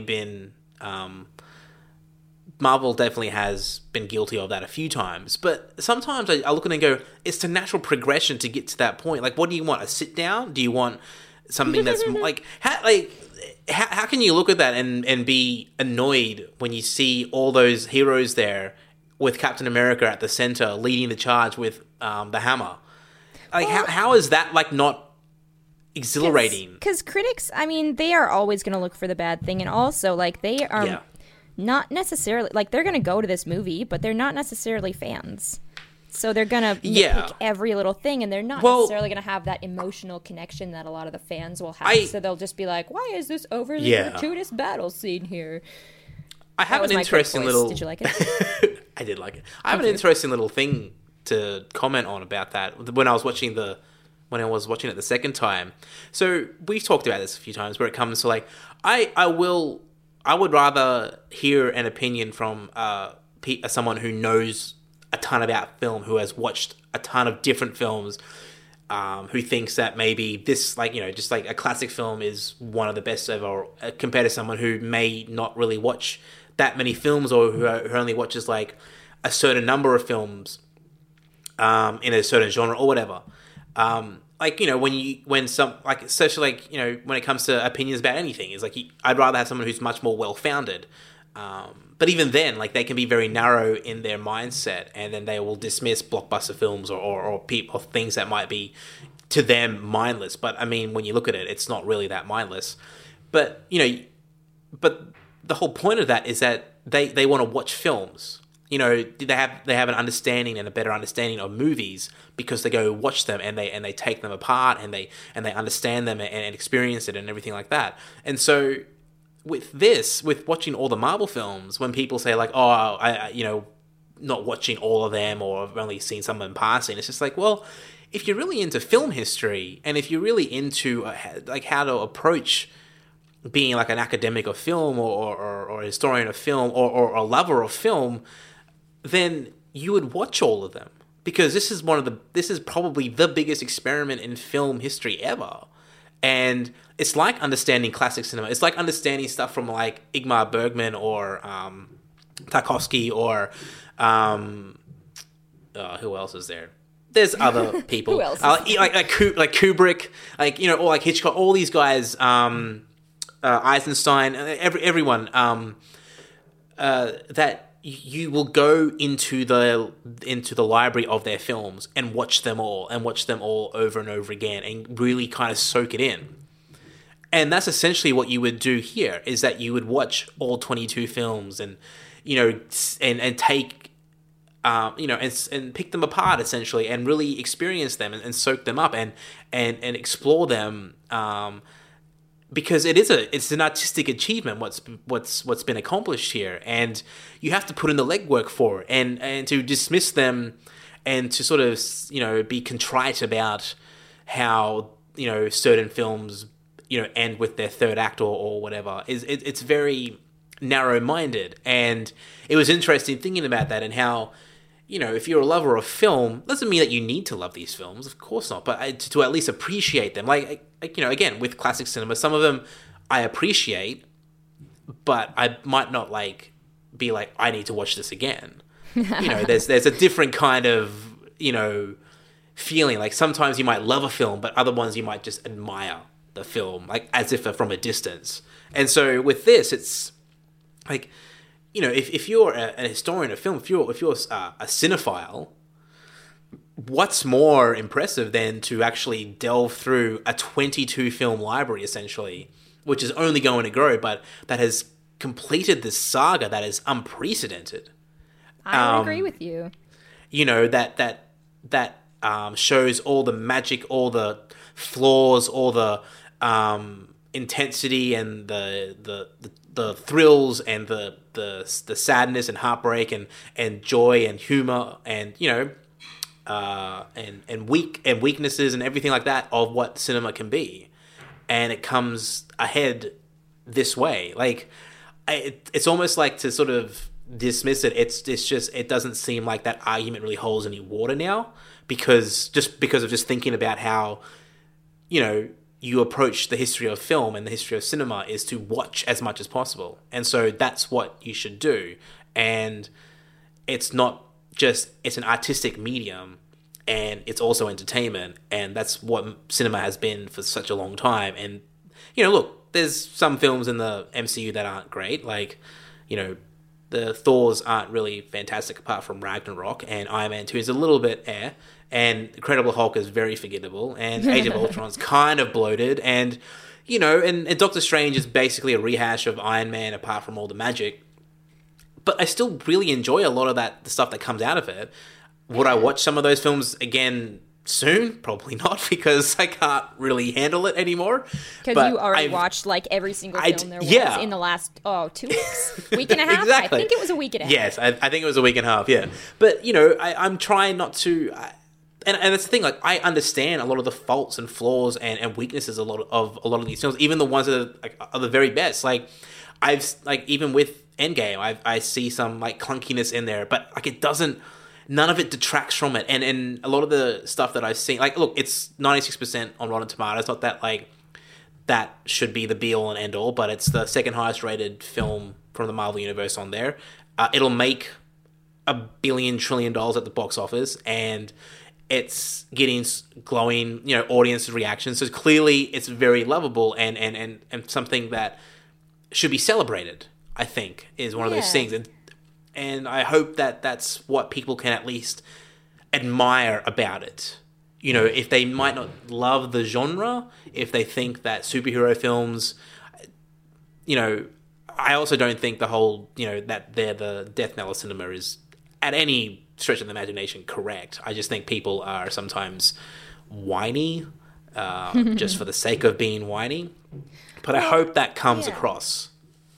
And I think a lot of times, critics will go see the movie and maybe they're not super invested in it. And I think people forget that art is not for, it's for critics. I guess you can critique it all you want, but it's for the people that it speaks to. It's not necessarily going to be for everyone. It's for, for this time, it's for the fans. It's for the people who really wanted to be here for the end. It's kind of, some critics do seem to be like if they were critiquing art, they would be like, oh, well, this painting actually sold, so clearly it's not good. And you're like, well, you kind of want your art to speak to people. And if it happens to speak to millions of people, well, then that's not necessarily a failing.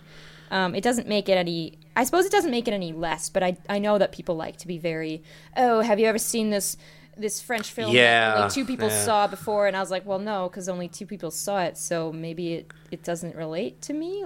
Maybe... Yeah, exactly. But and look, there are a lot of good gems in there, but just because it's popular doesn't mean that it's trash or that it's unworthy to be explored. Which I think is what we're also kind of seeing that changing, actually, I suppose, with with the Oscars and new movie sort of new blood. and thinking about putting stunt people in there and like appreciating their art and being like, well, everyone's making art. It's just different. So I could really, I know if I picked this apart, I would be like, well, this doesn't really make sense, and this wasn't a really good dialogue, and this is, but I'm not gonna. Like, it was just so good for me that I'm so happy with how it turned out, even though it made me cry. I mean, shall we get to the heartbreaking exactly. Okay. scenes? Like, okay. All right. So let's. Are you emotionally ready to get to the heartbreaking scenes? Because I was honestly such a wreck, and you knew that, and you just knew I was crying beside you, and you just didn't even do anything about it. You were just like, well, there it is. That's the wreck. Okay. So just before we get to that, a lot of those moments. Oh boy. I wanted to think about one of the really cool like callbacks that I loved was when, Peter Parker emerges and the fight's happening, and he helps Stark get like a bad guy off him. Yes. And he says, "Hey, Mr. Stark, I'm back." It's like, "Oh, all these things happen." And then Doctor Strange's like, "Oh, we got to do this," and then that was another cool thing as well, that like Strange is like, "Okay, kid, this is what's happening now." Like, so again, another showing of that Strange was clearly doing a lot of work behind the scenes, exactly where they were, and he got everyone there, and he just like, even without the time stone, he was like, "Sick, let's do this." Yeah, and then but Stark's just got like, he's stunned, and he's like, he can barely sort of contain his happiness and emotions, and he just gives him a hug, and it was such a great callback from the start of the film where he's so devastated about losing him, and then also from the first, like from Spider-Man Homecoming, when they're in the back of the car at the start of the film and they're chatting, and then Stark sort of goes to like hug him, and Peter's like, "Oh, we're gonna do this," but he's just grabbing the door for him, so it's not a hug. And it's just like cool, like the little callbacks like that. It's like he finally got his hug from like a father figure, and so much of that's happened to Tony, not just in Endgame, but just in his entire sort of life, has come to that point to sort of like really appreciate that, especially like having the 5 years of like having a kid and a family and everything like that, and not wanting to lose that, and to see Peter Parker return again, like we knew that was going to happen. We knew all these people were going to return. Like it was literally in their contracts, but it doesn't lessen the impact of it, because I'm pretty sure, like I've said this before, is that like we know how things are going to end. Like you know how it's going to end. Like you know how a story is going to end, especially like blockbusters tend to be that way. That's totally fine. It's just the journey is what's the most important part of it. And if the journey is done really well, when the end occurs, you're blown away by it or you're satisfied by it. And so that was a really cool, reunion that they had. But then, we get to... I was blown away and satisfied by it. Can we also just mention that it was so nice in the because it's talking about Tony and the father figure and never really liking hugs, and when he went back in time to the 70s and accidentally met his own father, and his father was so worried about being a good father, and it was like Tony finally got that last conversation that I think even in Civil War we hadn't really because I know that, and it calls back to the first film, the very first film as well. He and Cap had sort of made up, and even Iron Man very, very first, and he's always had that dad issue, and it was like he finally got his peace, if you will. He got to talk to his father and realize that his father thought he was the most precious thing ever, even if they never really saw eye to eye, and that was just so sweet. It was very touching, and I think the more, if you watch it again, like the more you sort of explore the film, you sort of realize like how many of those moments there really were. How many people got kind of closure, that second chance. Yeah. Closure. Yeah. Oh, That's such a good word for it. Thank you, Nick. You have all the best words. I try. I've run out of words, I think. You are a writer, but I mean, it still amazes me how many good words I still use a thesaurus. So Carol's taking down Carol's taking down Thanos, and you know Dude, I he thought she headbutts was her, gonna but get that glove off. Yeah, I thought she was gonna get that and glove there off. were so many moments because like he grabs the glove and like he's about to do it, but then Carol grabs it, and just like there's so many things. I'm like, there's moments where I'm like squirming, thinking that he's about to do it, but then he doesn't. Then Carol grabs it, and I'm like, oh my god! And he can't believe that what she's doing. Like, who are you?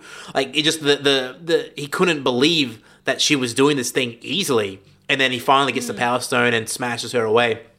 And then I'm like, shit. And then actually also another like understated but like also low-key amazing moment when like Strange just slowly puts his hand up, his finger up, and you just like, again, Strange being like the quarterback and just knowing that like this is it, and Stark realizes what he's supposed to do, and just like how like is very sneaky, and then he goes for like he like, you know, the glove is on the ground, the Iron Gauntlet as it's called, and like he tackles Thanos away from it, and then like they have a bit of a fist fight, but it's clearly he's not going to be able to get it, and then he, you know, gets the Thanos grabs the gauntlet and puts it back on, and he, you know, and Stark tries to grab for it, but then he just sort of gets pushed away, but like he sort of yanks at the glove, at the gauntlet, and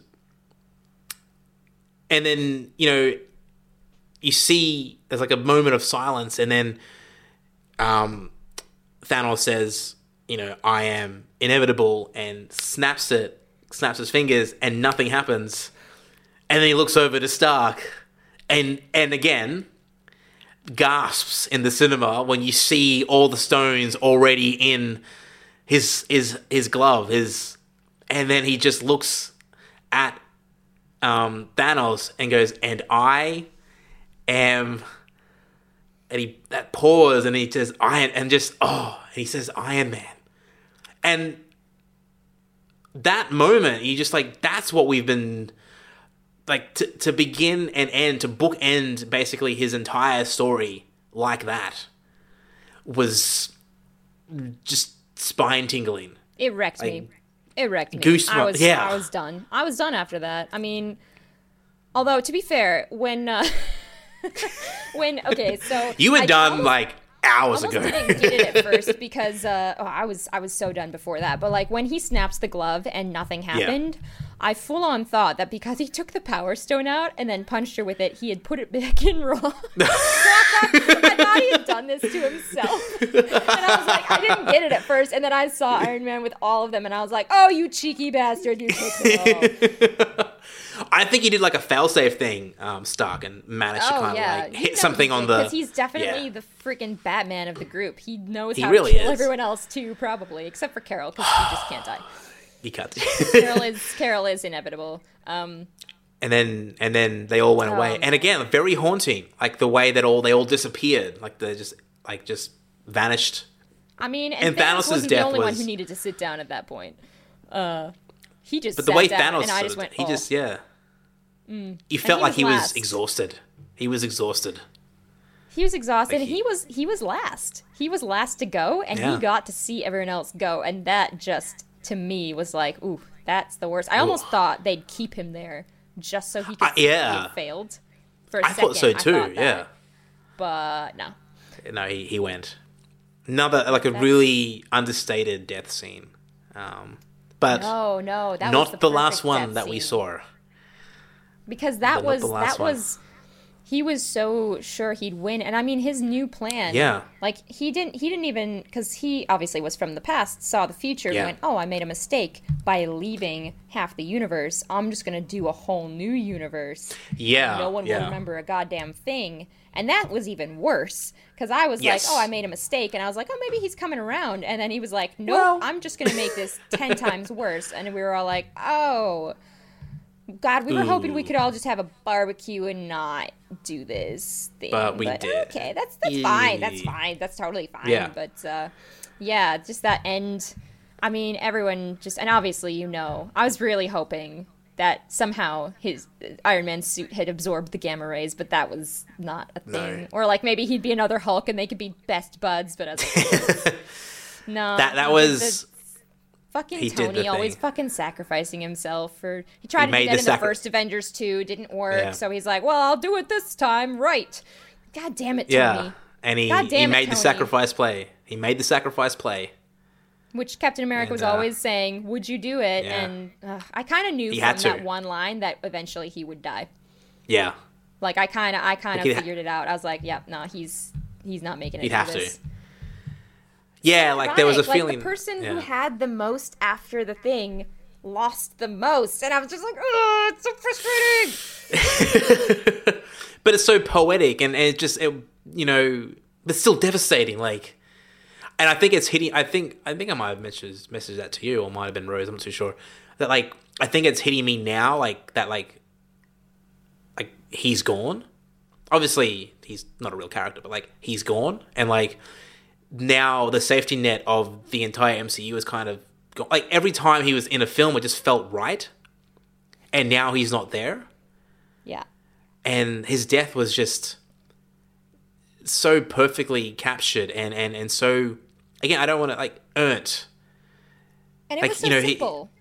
Like it a little... wasn't a huge affair. Yeah. It was just flowers released onto a lake. Like, Yeah. it was not something you'd think Tony Stark would want, necessarily. No. But like, was, his little... you know. Like, his interaction with, like, Rhodes. Just, like... And Rhodes knew. Like, he knew what was about to happen. Like, he knew that... Stark wasn't coming back from it. Like, his best friend was, like, coming back from this, and he just sort of gave a nod and, like, a thankful sort of nod and a pat on the shoulder. And then, like, Peter Parker just that just lost me. Just his completely broke down. Just like saying Mr. Stark, and just like an inversion of what happened in Infinity War. And it just reminds you of just like how much that like Peter is just a kid.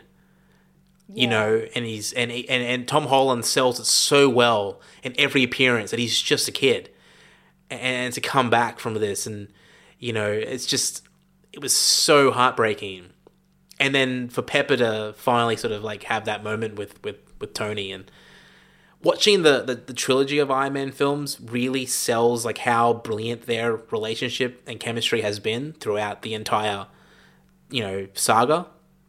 And it's so just brilliantly played. And again, like, it's understated. Like, it's not a huge melodramatic moment when he passes. Well, she tells him he can rest. And that Yeah. was just... That wrecked me. I was like, Yeah. oh, you didn't just go back in time 2 hours ago Yeah. and take the line that you used to have and now tell him that he... Oh, okay, you did that. Okay, fine. Yeah. You did that, and that, And she knew that this was, in a way, what was going to happen.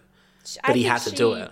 I think she knew that he would absolutely... I know everything that he said. Like, Yeah. he told Captain America he didn't want to lose anything. And I knew at that point... I had this sneaking suspicion. I was like, oh, God. You're not going to lose anything except for yourself, because you are a selfish bastard and you never think about what us, the viewers, need. You just think about yourself. The viewers wanted you, but okay, that's fine. No, But so very sweet. I genuinely thought that Captain America was the one that was going to go down during that final battle.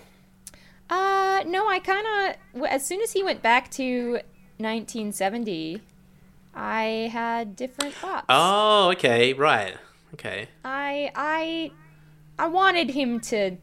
But, I mean, as soon as he was the ones to take the stones back, I was like, I think I know what's happening. Yeah. Because he deserved such a... I mean, in a way, he's not going to be there anymore either, but we're still going to have a Captain America, which I love. Yeah. Which... So, like... We'll talk on that Yeah. in a moment. Yeah. But, so, like, Tony's passing was sort of the end of an era, but at the same time, I mean, in some of the comic books, they've gotten new Iron Mans. They've got, who... Ironheart? I don't know. I'm not sure who Iron... Well, it would make sense for, like, eventually at some point, like, his daughter to take up the take mantle. up the thing. Oh, Yeah. Ironheart. No, that is totally what I'm thinking of. And But it's not her. Ironheart It's not a who. Do you know Oh, who that's the right. Ironheart Yeah. is Carol's niece. What's her name? I don't remember anyone's name in that movie. It's really hard to like remember people's names.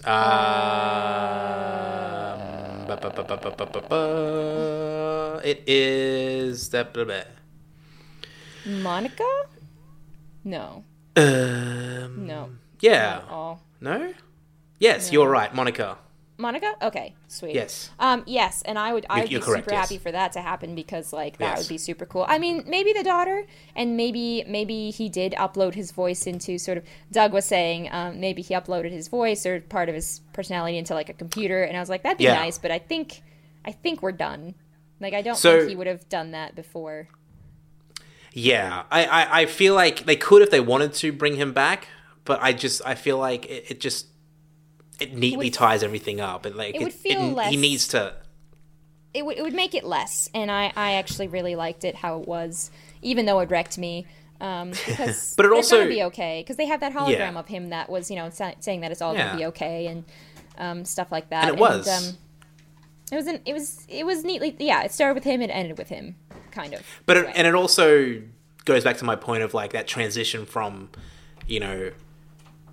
from like white guys again, not a bad thing at all, but just to much more diversity and to sort of bringing that closure to this saga is to hand it off, to It's also the handing next it off, not generation. even- yeah, like not even to more, and we're just reflecting the generations better, I think. And that's kind of what I got with Captain America. Like Captain America, obviously, when he goes to put all the stones back, he stays back in 1970. Yeah. He's like, oh, you know what? I might as well live my life. And I was that one wasn't sad for me. I was just so happy for him. Same here. Because you knew Same he here. was just hurting every single time. And the fact that he went back and just went, yep, I'm doing this. And I appreciated that. And then he gave his shield to Falcon. Sam. And honestly, Sam Wilson. Yeah. that was, to me, that was so much more meaningful. Like, that's so much more meaningful than maybe it seems. Because I know Sam was, a really close friend and everything. So, like, obviously it would go to him. But it's also the passing of, like we're saying, it's representing people. Now America's truly represented, It's representative It's a symbol of, more than anything else. Yeah, it's saying that, hey, we do have more than this in America, and we want to start reflecting that as well, I think. Yeah. And that's just my take on it, but I feel that was a little bit of a nod to everything that's going on at the current moment, and just kind of like a, Well, hey, yeah, so we're like gonna in the start to- comics, he becomes Captain America at some point Eventually? as well. Yeah. Well, maybe it wasn't, but it just felt right. But it's right still about now but in it's still time. kind of, it's very reflective of it. Like you can't disconnect one from the other. Like you're definitely correct on the on it reflecting this time period. Current, and current time period. And I you know really how liked that. and how like accepting and sort of like all inclusive Captain America, it's like Steve Rogers is like, again, like he's never lost sight of who he truly has been. Just a guy trying to do his best. And that exchange between him and Sam is just so heartfelt and tender. Like it's just, again, like I don't want to keep harping on about it, but just like the evolution of like being a man and masculinity is like in a much more positive and evolved and vulnerable and interesting light. That's not all bluster and ego and destructiveness and lack of consequences. It all comes full circle. Like, Stark has that. Like he was like he never thought about his consequences of the stuff that he used to do, and now he does, and he made the ultimate play so that more people can live in a more diversified state. And Rogers handing it over to Sam, who's so ready. Well, like he says, like he's not ready. He doesn't know if he can be ready to be Captain America, but that's what makes him ready to be Captain America. Like he just wants to do his best, and that's what Rogers was. That's all he did. Of course, he was like a super soldier and near indestructible, but you go back to the scene that pre-buff, Rogers does with Dr. Erskine in the first Avenger, and how he's just like it only changes what's outside you. It doesn't change what's your heart essentially, and who you are as a person, and that's why he's always been such a fantastic symbol of just doing right and being decent and being kind and trying to help, your fellow humans out. And so what a great example to sort of like follow. And for Sam, that's like, he's been learning from him essentially. And he can now take the shield and take up the mantle and become like that symbol, not just for, for African American kids now have like another hero to sort of look upon and to relate to, and it's not like, and in a way it's weird because like Rogers handing it off felt like just really this sweet moment, and felt very earned as well, and it makes it exciting to see where things go from here, because it opens up so many different possibilities now. Yeah, and I mean, he never really wanted to make that his profession. He just wanted to do his thing, and then they were always making plans like, oh, after the war, blah blah blah, which is really like, which is kind of weird because I really I appreciated how sweet he was as an old man, but that is kind of also what pissed me off when he was like first Avengers. I was like, he is so annoying. Old. Like, I cannot stand this man. And I could handle him in that point because he was snarky, and he does say, like when they're like, tell me about her, like, nah, I won't. No, and that was his little snarkiness. So I appreciate how far he's come, but then he also did keep that original sweetness, which I suppose is okay. You've got to be decent and sweet as Captain. You got to be sweet, but you can also be really snarky, which is so much better. There was a lot of snark. Yeah. So I love the snark. Yeah. The snark is necessary. But, that was a really fantastic moment, and I kind of liked how it didn't really feel rushed either. That last like 15-20 minutes of the film, also like Thor, bestowing Valkyrie as the Queen of Asgard. Yeah, the king. Excuse you, the king. The king. I think it's actually She's not Queen. the queen. Yeah, it's definitely not. He totally said king. So, I mean, you can call it queen, but I mean, pharaohs had beards regardless of whether they were men. So, just saying. Sure. All right. Definitely. I want it to be king actually because I want it to not matter. She's definitely the ruler of Asgard. She's the ruler. Very much so. Cough king. Cough king. The king of Asgard. The king. There you go. I'll be really pissed if they change it, actually. If they take that back and be like, oh, she's the queen of Asgard. Like, shut the fuck up. You said king. I'm sure it's fine. Totally fine. What's it sure say? They won't. So in the Wikipedia it says Thor appoints Valkyrie as the Queen of New Asgard. I mean, that is Wikipedia, though. And joins the Guardians of the Galaxy, which again, can we also talk about how awesome that's going to be with Thor in the Guardians of the Galaxy? So good. The Asgardians of the Galaxy. His own thing now. Yeah. Yeah, he really is. Were you waiting this whole time to do that? Yes. It's been almost 2 hours. That's what I've been after. Wow. It's so, like, he works so well, doesn't he, now? Like, he just feels...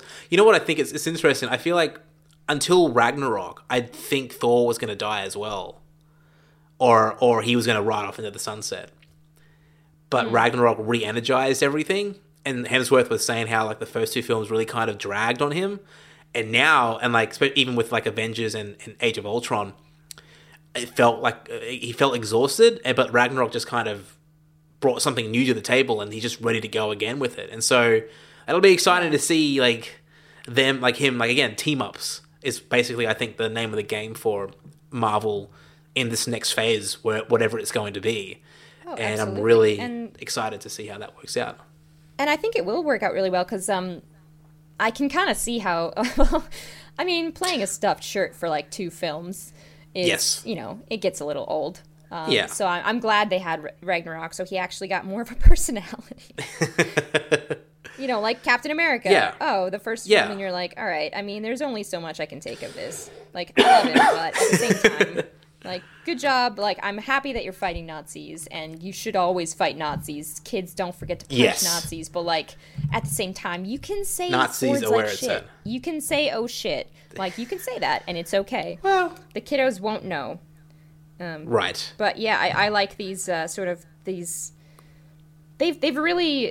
really did evolve their personalities throughout the whole thing. Yeah. Except for freaking Tony Stark, who had it the whole time and had that whole snark the entire time. Yeah. Well, it's also like the snark, I think, the quips kind of become a defense mechanism, I think, for him.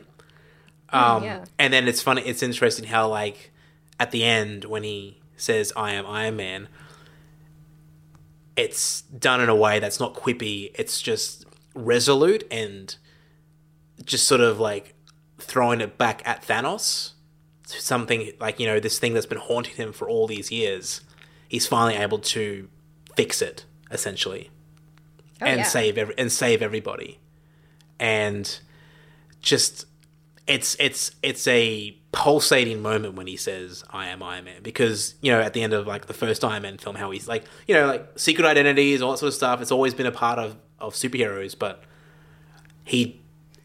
I'm not sure if that sort of, and like I can't remember like a film up to that point that was like that, where, you know, everything was always secret identities. Like you can't tell people who you are, essentially. It's always been a big thing with superheroes.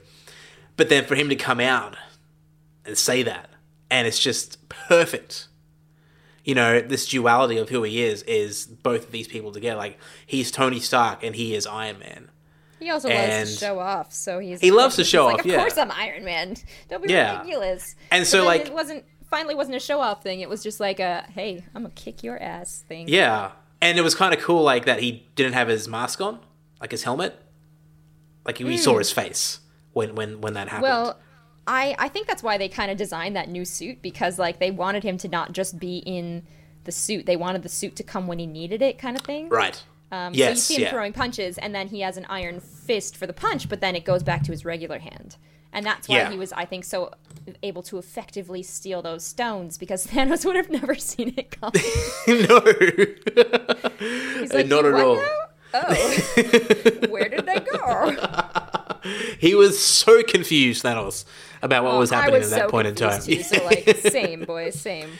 So, okay. I'm thinking that's the defining moment when he says, "I am Iron Man," and snaps his. I think that's like not just of the film, but possibly the entire saga. When he like just it all leads up to that point. Everything else seems like falling action to me. If you want to say, that's very much a climax. That is where it all ended up. Okay, so who was your MVP of the film? Oh, actually, there were a lot, to be honest, and especially during it's a stacked lineup. A stacked lineup. Oh, okay. Yeah. I very much think the comedic, like all the comedic stuff, went to Paul Rudd, Ant-Man. Yes. Just because he was there, even though he did such touching scenes, like when he's looking for his daughter and making sure she's not gone, and he sees we didn't even mention that part.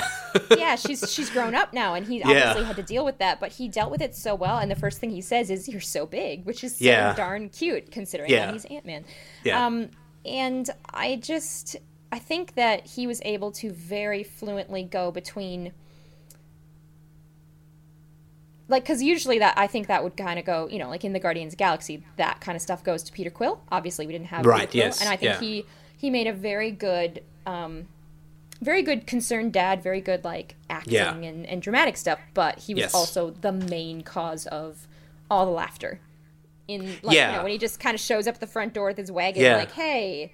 I'm Ant-Man. Or like when he tries to, you know, get a photo with the kids and they obviously do not want a photo with him, and he's like, oh, this is so awkward. Like, he is just the very awkward comic relief, and I loved it. Yeah. But also like a valuable like character. So valuable comic relief, because otherwise it would have just been so much drama, and especially after I know after Nat dies, but like he's got some really good little quips in there. And Iron Man kind of was more serious this time. Still has quips, but not quite. Yeah, more focused. Many. Yeah, more focused on the end game. Oh. But like, I've been planning that for 2 hours. No, I think Scott Lang was really effective, and like he just had a lot of really cool little moments like that, and like when they're starting up their time heist plan. And he says, for the record, I have no idea what's going on. Like, when he talks about the Infinity Stones, when Steve Rogers says, like, each of us has had at least one interaction with one of these Infinity Stones. Except for he's him. like, and Scott's like, I don't know what you're talking about. And it's like, that was like a really cool meta thing to say, because it's like, some people may not actually know what's happening as well that are watching this movie. And now Scott's basically their guide throughout it. So that was a little bit of a nice... like overlap there to kind of get other people on their side for the film. Even though it'd Yeah, be weird yeah. if you go into it without knowing what's going on. And sort of That'd be not strange. call like, because someone would be like, well, not everybody, but he already full on called Yeah, himself exactly. out on that. He was like, And well, then- I mean, I And then like when Thor is rambling about the reality stone, and everyone's kind of awkward about it and like going, what's wrong with him? But then like it cuts to Scott and he's kind of like into it. Like he's Yeah, just like he's really so into into it. Yeah, he's like, this He is is what's into going this on here. story. Yeah. although, I mean, Thor trying to, because after Thor 2, like, you don't, obviously he and Jane or Natalie Portman Yeah. or whatever break Yeah. up, and you don't really hear anything about it, so I liked how Well, he was you obviously don't really still care. hurting from that. Yeah. I mean, I care. Yes. I totally cared. I was like, how did Okay. this happen and why did they break up? It was so sort of forced because, like, Yeah. why would you just break up randomly? But, Creative Yeah. conflicts, I think.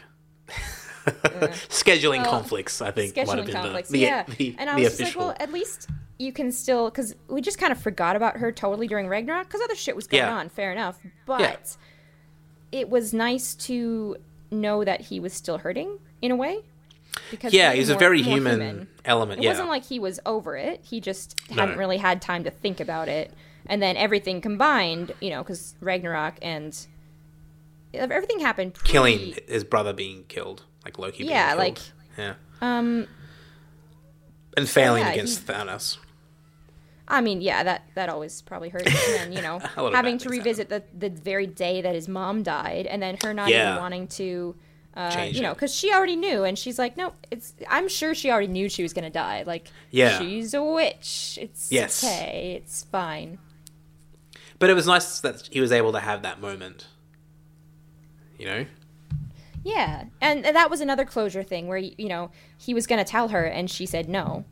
And that was, Yeah, for him, yeah. his own little, oh, well, she probably already knows, and, Yeah. yeah, so he was really good. Honestly, I think everyone had their really good scenes and their redemption Yeah. scenes, and like They all had that moment. everyone's an MVP. Hey, you're Yeah. an MVP. You're an MVP. Like, everyone had a really good.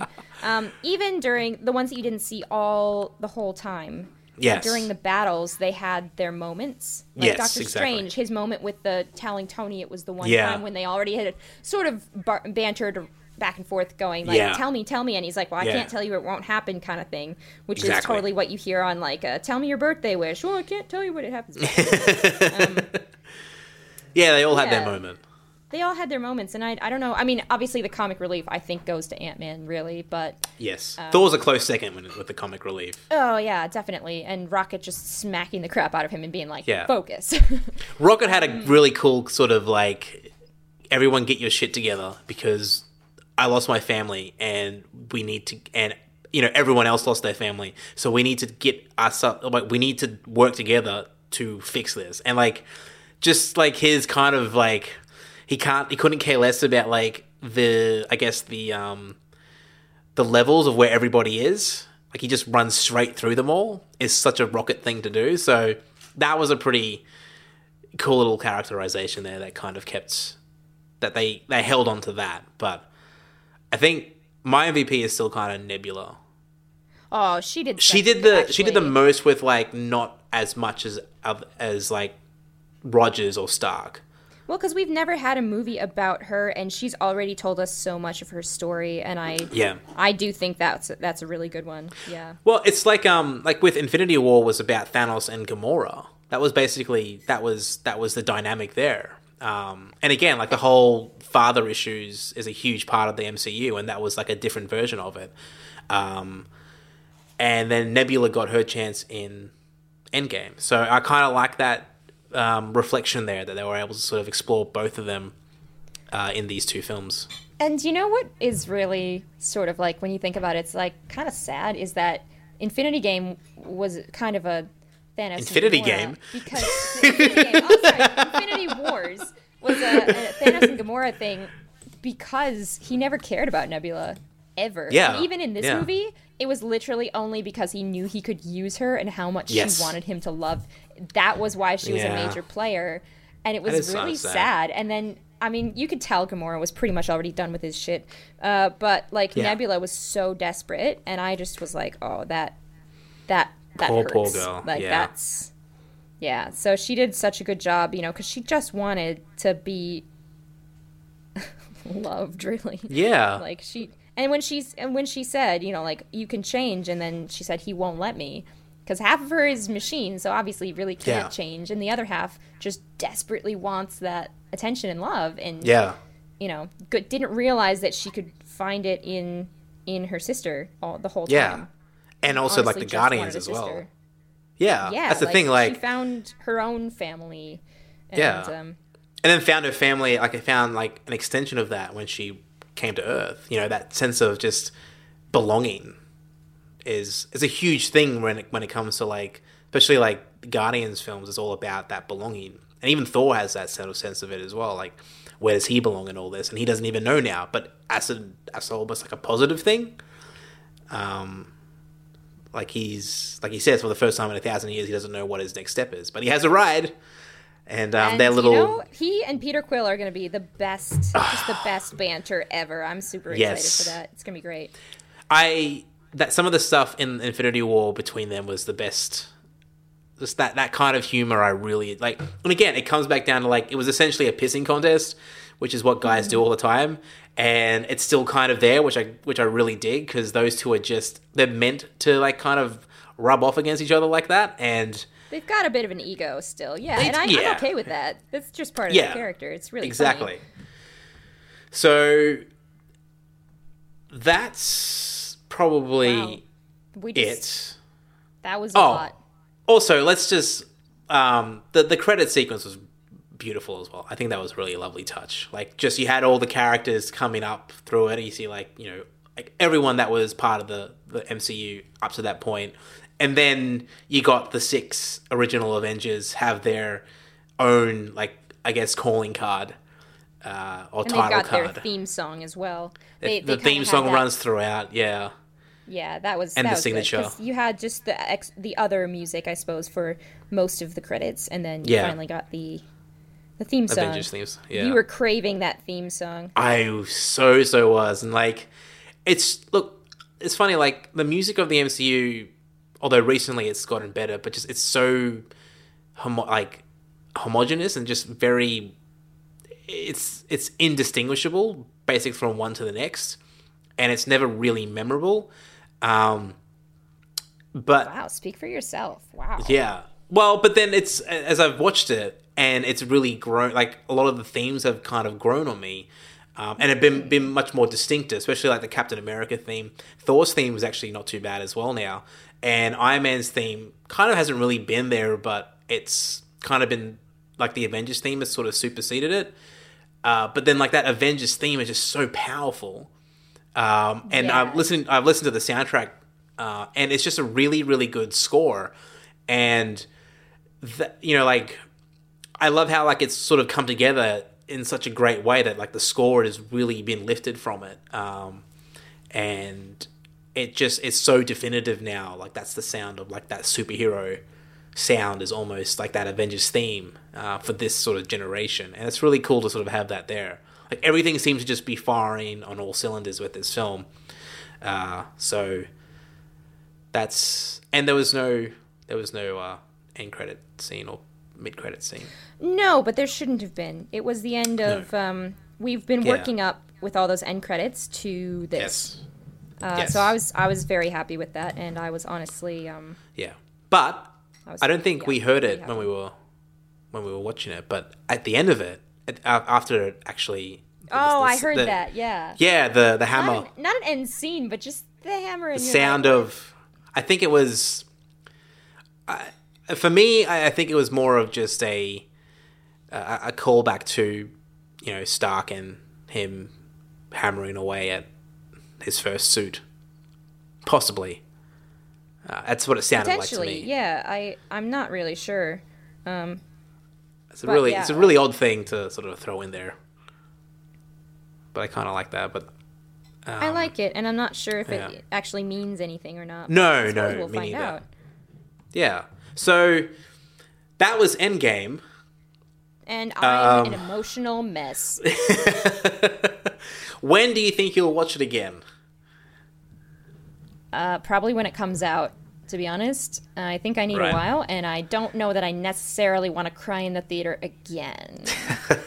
So, but I kind of totally want to worth have it. like a month where I just watch them all, like from the That'll be- beginning yeah. to the end. That I think that'll be good for me, Yes. but not for a while. No, I think I Yeah, just need. take your time with it. Yeah. I think we Yeah. all have a little sadness in us, and some more than others, Yeah. It was but also happiness. It was a fitting send-off more than anything else, and it was astounding and very overwhelming in many ways. And I think a really great example, like it highlights everything that the MCU has been over the last 11 years. And I don't know if it's the best Marvel cinematic, like the MCU film, You but shut that your mouth. last You shut your mouth. but that last hour was the most thrilling that it's ever been. Yes. Yeah, Yes. I don't, So much on the line. and it still felt like a standalone film. In a lot of like up to a point, obviously, like obviously you had to have seen a few of these I films. throw someone in there and just be like, "What? I have never watched. I don't even know what superheroes are. What is going That on?" would be a fascinating experiment. That would Someone be who has almost never seen them cruel. before, it would be. But yeah, that would be confusing. so much happens that no one, like, they wouldn't know what's going on. Like, there's No. time travel involved. Like, that just makes it even worse for them. Yeah, which I love. Yeah. But So that's a bit evil of us. So maybe not. maybe let's not do that. We're not a Thanos No. here. No. Yeah. Well. So was it everything you thought it would be? You know what? I guess it's Yeah, like it the final. was. It wasn't exactly what I thought would happen. Yeah. Don't Okay, die. You're supposed to breathe the air, not choke on the air. But not everything that I thought would happen, but what did happen was perfect. I Yeah. think. Just It I is a- couldn't have really thought of a better, Yeah. end. Really. It's a really satisfying send off, I think. Just it never felt like incomplete, like it never felt like something felt like not touched upon or anything like that. So Yeah. Every loose end was tied up. yeah, and We're free like to now move on to other movies with weird villains, with little tiny group ups and whatnot, and Yeah. and will all be okay unless it's like, I don't know. There's like a vulture dude. He's like half vulture, half human in Spider-Man, and I just feel like maybe he's not worth a whole movie. And I'd like to let Marvel know that now. And there's also Well, a he's guy not- who he's- fucking turns people into dinosaurs because he's so smart that he's figured out how to turn people into dinosaurs. But he could cure cancer, but he maintains that he'd rather turn people into dinosaurs. So maybe actually, crossover between Jurassic World, and I'm sensing that. you've got something brewing there. That's what I I'm hearing. definitely do. I'm starting the scripts tonight. Yep. I am mentally drained and emotionally drained from this experience. But it was Just talking to me. It was yeah. just talking about to me in anything. general kinda it's does so that, but, difficult. It's so emotionally draining every single time, no matter how long know. or short it becomes. But it was fantastic to watch it for the first time with you and Rose and Doug, and I think that was like the best way to do it. Especially the first time to see it with people who are into it as well, and not just with all of us involved, but like the entire audience. I don't think you can't replicate that. Like I saw it again, and it was fantastic to see it again, and the audience was actually sort of in that zone as well. Like there were gasps and some cheers and stuff like that, but not at that level. And and obviously I'd seen it before, so you just don't. That unpredictability, you just can't replicate it, and you can't. There's moments where you seize up. There's moments where you just you go like the knuckles go white, and you just can't believe what's about to happen. And yeah, like it's good to experience that and to at least be able to do that and not feel like you miss out on something. And it was great to sort of have that culmination of events over the last 11 years, and fantastic to relive it once more in a podcast that is almost as long as the movie itself. We are so close, but it's probably because we recapped the whole thing. Like, we maybe didn't need to do that, but Which was definitely not my intention, but screw it. It was, well... Just skip ahead to like an hour, and I think that's when we get to the battle scenes. So like, yeah, you know, well, if you're like me and you just like a cheeky battle scene, well, there you go. Cheeky battle scene. I don't know if it was cheeky. There's some cheeky parts in it. This wasn't cheeky, but no, you know, our battle scenes are cheeky. So yes, in this podcast, so where we verbally battle each other, we did. We always there's a passive aggressiveness here. It's like Quill and Thor, essentially.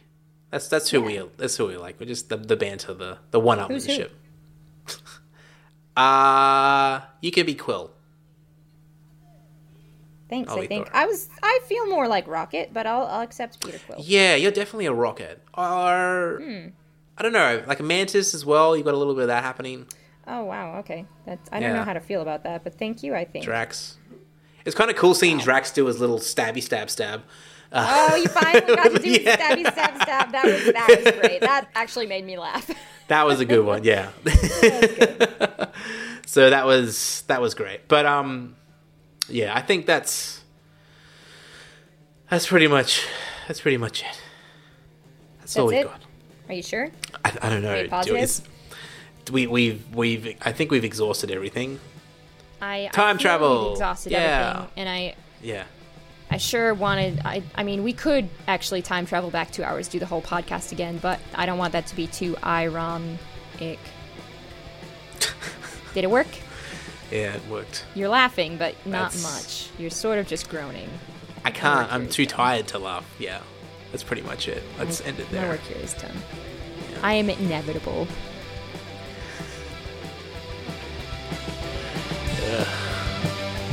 I don't have any. And we're done.